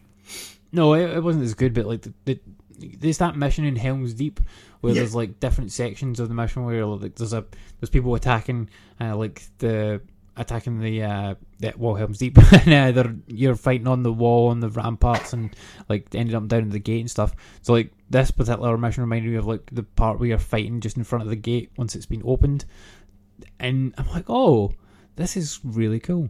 But then obviously it's still got your like Assassin's Creed elements where there's like towers and stuff you can unlock and all that sort of stuff. But combat is brilliant, it's fluid, it's fast, it's really fun. Just like your arrow shooting and stuff like that, which is great, worked perfectly in the first game, and it's just the same here. And the story's pretty decent. Although like I say, I don't like the way that they've done with Shelob. But you know, it is what it is. But I basically boycotted this game because of the loot boxes, which I think is a shame, because it's a really good game, and underneath all that, and they've clearly been hampered hugely by the fact that they've gone and removed that completely from the game. And I would guarantee that the people that made the game, that developed the actual parts of the game, they never, like, when they came up with their original probably design document thing, they went, okay, here's what we want in the game, this, and this. And then the publishers come back to them and went, okay, well, that all sounds great, but let's put these in it. Like, these are hot right now, loot boxes, let's get them in it. And they went, okay, right, we'll work it in somehow. And they've had to like rejig parts of the game to make that fit in. And now that that's gone, like, the game's great. Like, it's a really good game. So it's worth actually finishing more, because the Game of the Year edition digital was to finish it, to play this, because I liked it in the run-up, the look of it, and I didn't mind Mordor, I just never finished it. So now it's given me a reason to finish that one. Yeah, if you played in like Mordor, then 100% like play this game. It's great, and it's a real shame, because like if I played it last year, 100% it would be on like my Game of the Year list so far. I think I've put about 7-8 hours into it so far, and yeah, really really good game. But yeah, it's a shame that they didn't manage to not foresee it enough to not put fucking loot boxes in it. But yeah, good game. I'll be playing more of that in the next couple of weeks, because I think it's probably like, it is kind of open world, and there's a lot of like, there is some, maybe not a lot, but like there is some like of your collectibles and all that sort of shit. I do like the way they've done towers in this game though, because basically like you have to get to like a tower, and it's got like a kind of like it's a thing that looks like a Palantir, but it's like, it's not a Palantir. So like it's corrupted, and you sort of touch it and it uncorrupts it, but then it puts you into like a first person mode where you can look about, and then it's using you look about to unlock the different like extra missions. So like they're not on the map by default, and you can just ignore them if you want, but you can, like, once you go to that, you can like sort of zoom into them and go, like the controller will sort of like vibrate when your cursor's like near to the point of like, yeah, this is where the thing is, and you push a button and then it unlocks it for you. So like it's one of those things where the map is not cluttered unless you actually want it to be cluttered, because you could, like I say, you could just literally ignore all of that if you wanted to. So I like it gives you the option with that, but yeah, really good game, really enjoying it. It looks really good in 4K. Nice. But yeah, that is all I played. I have one piece of news for you just before we go, Ali. And Okay. you're going to like this piece of news. I'll decide. Because the Xbox has added 2 more backwards compatible games tonight. See if it's not Blacklist, I'm going to punch you in the head. So they've added Splinter Cell Double Agent and Get- Splinter Cell Blacklist. Oh, you're kidding. This is made up news just to annoy me. I'm not joking. It's real news. about 3 hours ago. Splinter Cell Blacklist is now backwards compatible. Finally, it's only taken them. Do you know why it took them so long? Yes. Because how slow you're uploading. So they never listened. They didn't realise that I wanted them so bad. Yeah. That's Yeah, amazing. That's it's amazing. about That's that. getting bought just now on Amazon. Did you not buy it digital on the 360? No. Never came. I explained this. It never came Oh, digital okay, because it was right. 2-disc. Mm. Remember, I said there was an issue with some games that were 2-disc. So they've managed to Oh, get my it phone now. dies. So Phone they've managed to dies. get it now. So there's the news. Oh, there is there. That's It's so legit. exciting. I'm not winning it. That's brilliant. That's actually great news. Like, see, every time I hear back, I'm happy about backwards compatibility all over again because like, every time you said it, I'm like, oh yeah, it's great. Try and show some excitement. But all I really wanted was Blacklist, and like Double Agent was okay, but I mean, and obviously we got Conviction, which is awesome, and that's where I told you should jump in, and it was on Gold last month. But yeah, Blacklist. Oh, there goes my Elder Scrolls Online. Because remember, I bought this and then I held off finishing it because I played a few missions and I went, this will come to next gen, and I traded it like really early on because I had the special edition with the watch and everything. That's amazing to me, and I don't care that it wasn't Ironside that Mike Ironside that was the voice. Like the game itself was so good. Nice, that's so brilliant. Oh, you've made my night, Andy. At least one happy thing happened today. Well, this is now technically tomorrow. Anyway, so we'll finish up there. Been Ali, he's been Andy. Stay tuned next half hour. You've got the B team with Chip Sell and the guys. Apologies for the late running time, but thanks for listening. We'll be back next week on allgames.com. Bye now.